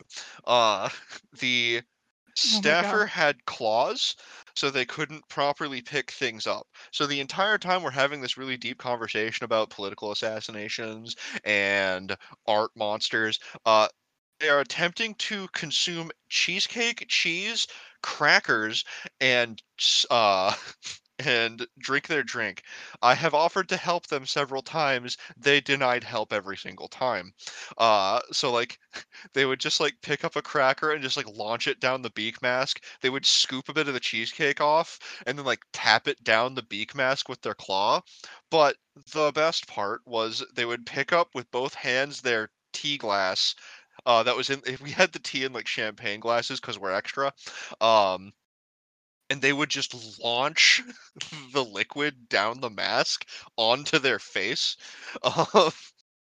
And we were like, "Oh, do you, oh, do you need a refill?" And the staffer's like, "No, I need to rest my eyes," because their face is on fire because it's caked in dessert and now iced tea that probably didn't feel great going into the ocular vision. Now, so we're having this conversation, and then I look over to the right, and I see the staffer who we were going to murder, and Madame Zara's staffer run by, and I was like, "Oh, they're doing belt plot right now. That's hilarious." So we had a battlefield side tea party, while you guys dealt with Gurglex, the Belt Lord. So what was that like, gang? Dr. Compier was so not wanting to do belt plot, and then a bunch of belt people came up and were like, "Detect belts," and Doc's like, "I don't have any, guys. It's totally fine." And then they went, "Insufficient," and it started beating her. So then all of a sudden, Dr. Compier did have to be involved in the belt plot. love belt Plot's- plot. Belt Yes. plot is fantastic. I had a belt from last time belt plot happened. Oh. But it was pretty fun. Didn't really amount to much because like so belt plot have we explained belt plot Probably. I don't know. before? This is my No first one. idea. We There's must a bunch have. there's a bunch of people belt plot's just some silly stuff, but it usually involves these two belt people that like come out and do some stuff. This time they're like, what was the name again, Gurglax. Kendall? Gurglax. They're Gurglax. like, yeah, Gurglax, the Belt Lord, is come from for the Omni Belt, and they brought a lot of people, so you guys are kind of fucked. And I was like, oh, what? And they're like, yeah, you guys are gonna want to get ready. And like, yeah, sure enough, Gurglax comes out with a bunch of minions, and we fight. I've got like 2 belts or something, and when one of them are like, detect how many belts you have, I was like, 2! And they're like, huh! And then they like attacked me and they like broke my belt. And so I took off my belt that actually has a bunch of my shit on it, and like, and fighting, and I'm having fun because it's some silly stuff. And one of the good belt guys is like, "Hey, you got a belt on you?" And I was like, "No, they broke it." And he's like, "Here, take some of mine," and tosses some belts over at me. I'm like, "Oh, thanks." And like we're doing all this stuff. I remember at one point using one of my breaks specifically to break somebody's belt. I like aimed at their body where a belt is, and I hit it, and I was like, "Break this belt." It was fun. I'm sad I didn't have more belts because I was told after, from some people that crunched, if you had a certain amount of belts, the belt minions would cower and praise you for having all these belts. Yeah. So, but and then we defeated Gorglax this one time, but they promised they'll be back, and they exploded in a bunch of belts. Which there's so much thought put into these belt items. Some of them are just belts, and some are like a superior belt that can like fit 2 normal belts, and then there's like the time belt that can hold blah blah blah. So it's like this math game. Think the person that has the largest combo has like 36 belts, technically. And I have enough that I think I'm worth 16 belts. So I'm hoping next time we get belt plot, I can be like, look at me with my 16 belts! And people are like, oh, my lord, you have so many belts, we cower in the presence of your beltage. Yeah, Anyway, one of those belt goblins wandered down to our tea party and started causing a mischief. Charlie had to chase him off with a stick. Yeah. That's what I like about them is belt minions are basically goblins. They're just weird troublemakers. They're a little absurd. I also like how they're looking for the Omni Belt. Those who don't know what the Omni Belt is, it's a little belt that can fit around your pinky. But yeah, now we got so many belts. We're all Final Fantasy protagonists. Yeah. And final mod. Whoa. Last mod. Holy. So we had 2 groups for this. Kendall, you were in mine, right? You weren't in social. You were fight. I was social? in social. Candle swapped out with me. I was in the big team. Yeah. Oh yeah, I saw you go down. Sorry. Oh yeah, Brett, I was in the big team. I watched you get knocked out like a bitch. That's what I saw. That's not what I saw. I saw Walker get taken down because there were a lot of enemies, like at least more than 2. Whoa. Always engaging at least 2 people.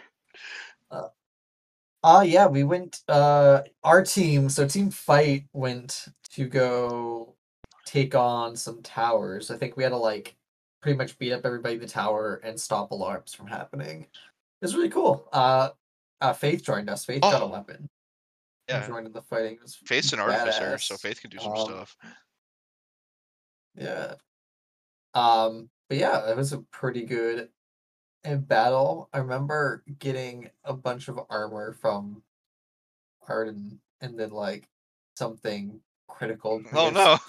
Like made it all go away instantly. I'm like, Cool. damn it. Maybe it was Slay, Yeah. I don't remember. I was like, shit. Well, oh well. It is pretty good. It was actually throughout the whole fight, I had two good moments throughout this fight.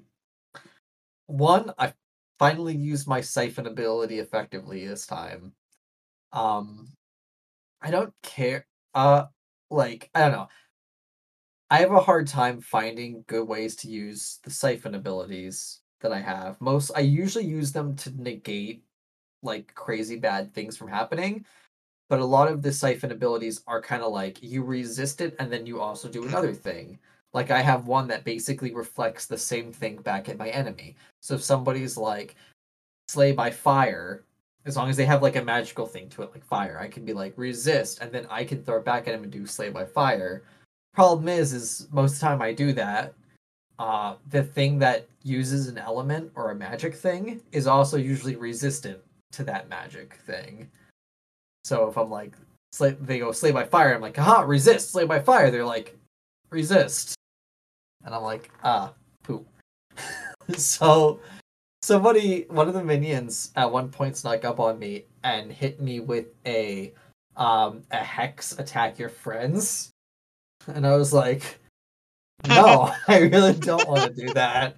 I'm like, and then I hit them, and I did like the resist, and then I hit them, and I'm like, by hex, you're attacking your friends. Fuck that! I don't want to do that. I just got up from being beaten down. I don't want to go back there. Yeah, so I was really happy with that. It's the first time I've used that effectively. Yeah. There was also a good point where, the staffers decided that the fight was not hard enough, so they're like, all right, next round, everybody stifled. Which means nobody can use their magic shit.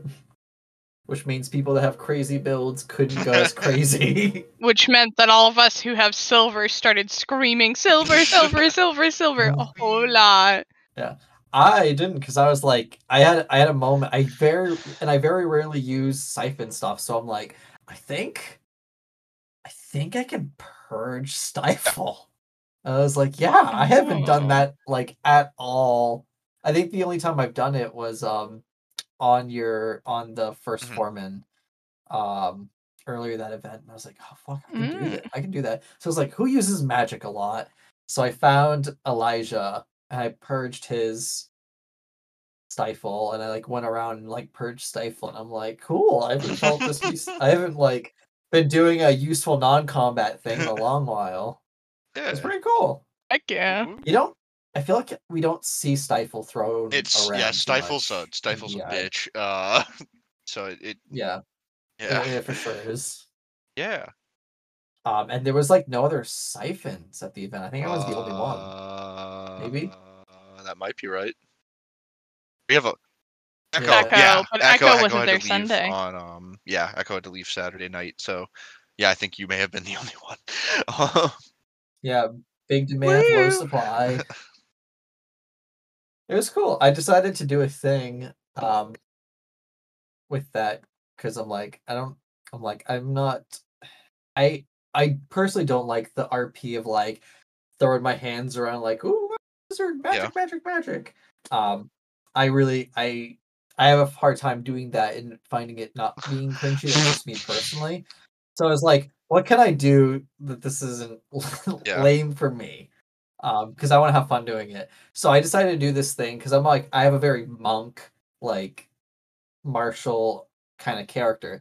So I do like this thing where I'm like, I kind of like, of course, always in LARP get the consent to physical roleplay thing, and I'm like, I put my hand, kind of like, on the shoulder, kind of like above the armpit, and like I kind of just like hold two fingers there, and then I do almost like after 15 or 30, however long seconds it was, I do this like almost like 1-inch punch kind of thing, but with like my palm, like I'm like pushing the stifle out of him. I thought that seemed kind of like, cool martial artsy kind of like chi stuff. So I was like, I'll Alright. roll with that. Had a I fun draw time doing pictures on it. people's legs while I fix their arms, so that's I get what you Oh. mean. You do fun stuff to make the 30 Yeah. seconds go by faster. Yeah, because you want to have because it's like 30 Mm. seconds of role play, and you want to have like fun with your role play. Yeah, And it sucks when it's just like I'm doing Yeah. thing. And it's cool to have like a signature kind of like, I do this thing this way. This is the walker thing. This is how I personally like I blast it with a palm Hell punch yeah. thingy. Beautiful. Anyway, that was I had a lot of fun fighting and beating the towers and making sure the alarm button wasn't ringing for Yeah. too long. Heck yeah. What did you do, Candles? Huh? I fought my hardest, and at one point, I was like, I'm gonna go bad medicine, and people were like, but you'll go down, and I'm like, it'll be fine, and I did the bad medicine, and people waited for me to go down, and they were in to get me when I went down, and then I got back up. I was like, I'm a They're all like, oh fuck, what the fuck is this? Cool That kind of shit. thing. So it's Cool shit. crazy. Yeah, Yeah. your like dark So- heal is like pretty good Yeah. combo with your With my thing now. signature ability, it negates like the most fatal Yeah. flaw of it, which it means that 5 times an event I can do something real Yeah. wild. And I'm glad I stayed in Yeah, me too. them. Oh, right. I guess it's my turn. Yeah. I was on Team Speak because I hurt myself. So, we showed up and we walked in and there were two. It was like set up like kind of like a church, and there were two world stones sitting there, and we were like, shit, we can only take one. Now beforehand, Eloy and Tyrael had figured out the puzzle, so like they had to like go through and do it. The rest of us had to distract Rilla and the two chorus that were in there with her. And we did that by explaining how we should totally make a buddy cop drama with the two choruses, who we named Smush and Dread. We did this while also having every so often Eloy would come out and she'd draw Rilla hanging out with her choruses, and made sure that everyone had to stand really still and look a certain way so that they could get the puzzle done faster.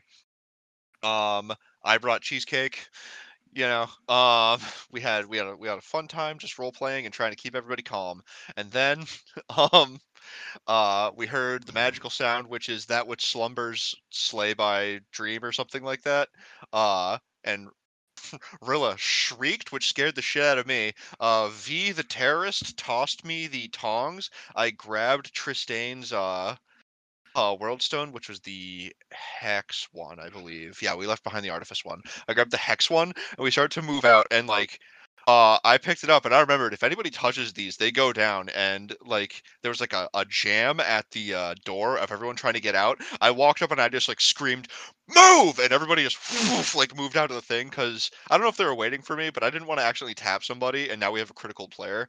And then all of us miraculously moved as one big group as quickly as we could away from the area, which, from the reaction of the staffers, usually isn't what we do. But we were able to get back to the teleport point. We teleported back to Brink, and then the game was off. We did it. Game off. But then it was clarified to us after, Rilla totally knows that you're not on her team anymore. This was the massive flag to her that mayhaps you're being bad kids. Yeah, cool as fuck. It's probably my favorite DI event that I've been a part of so far. Yeah. Woo! Whoa. Lots of fun. Well, I'm gonna say that was a podcast, and I've enjoyed talking about stuff. We So- did Yeah, it. heck yeah.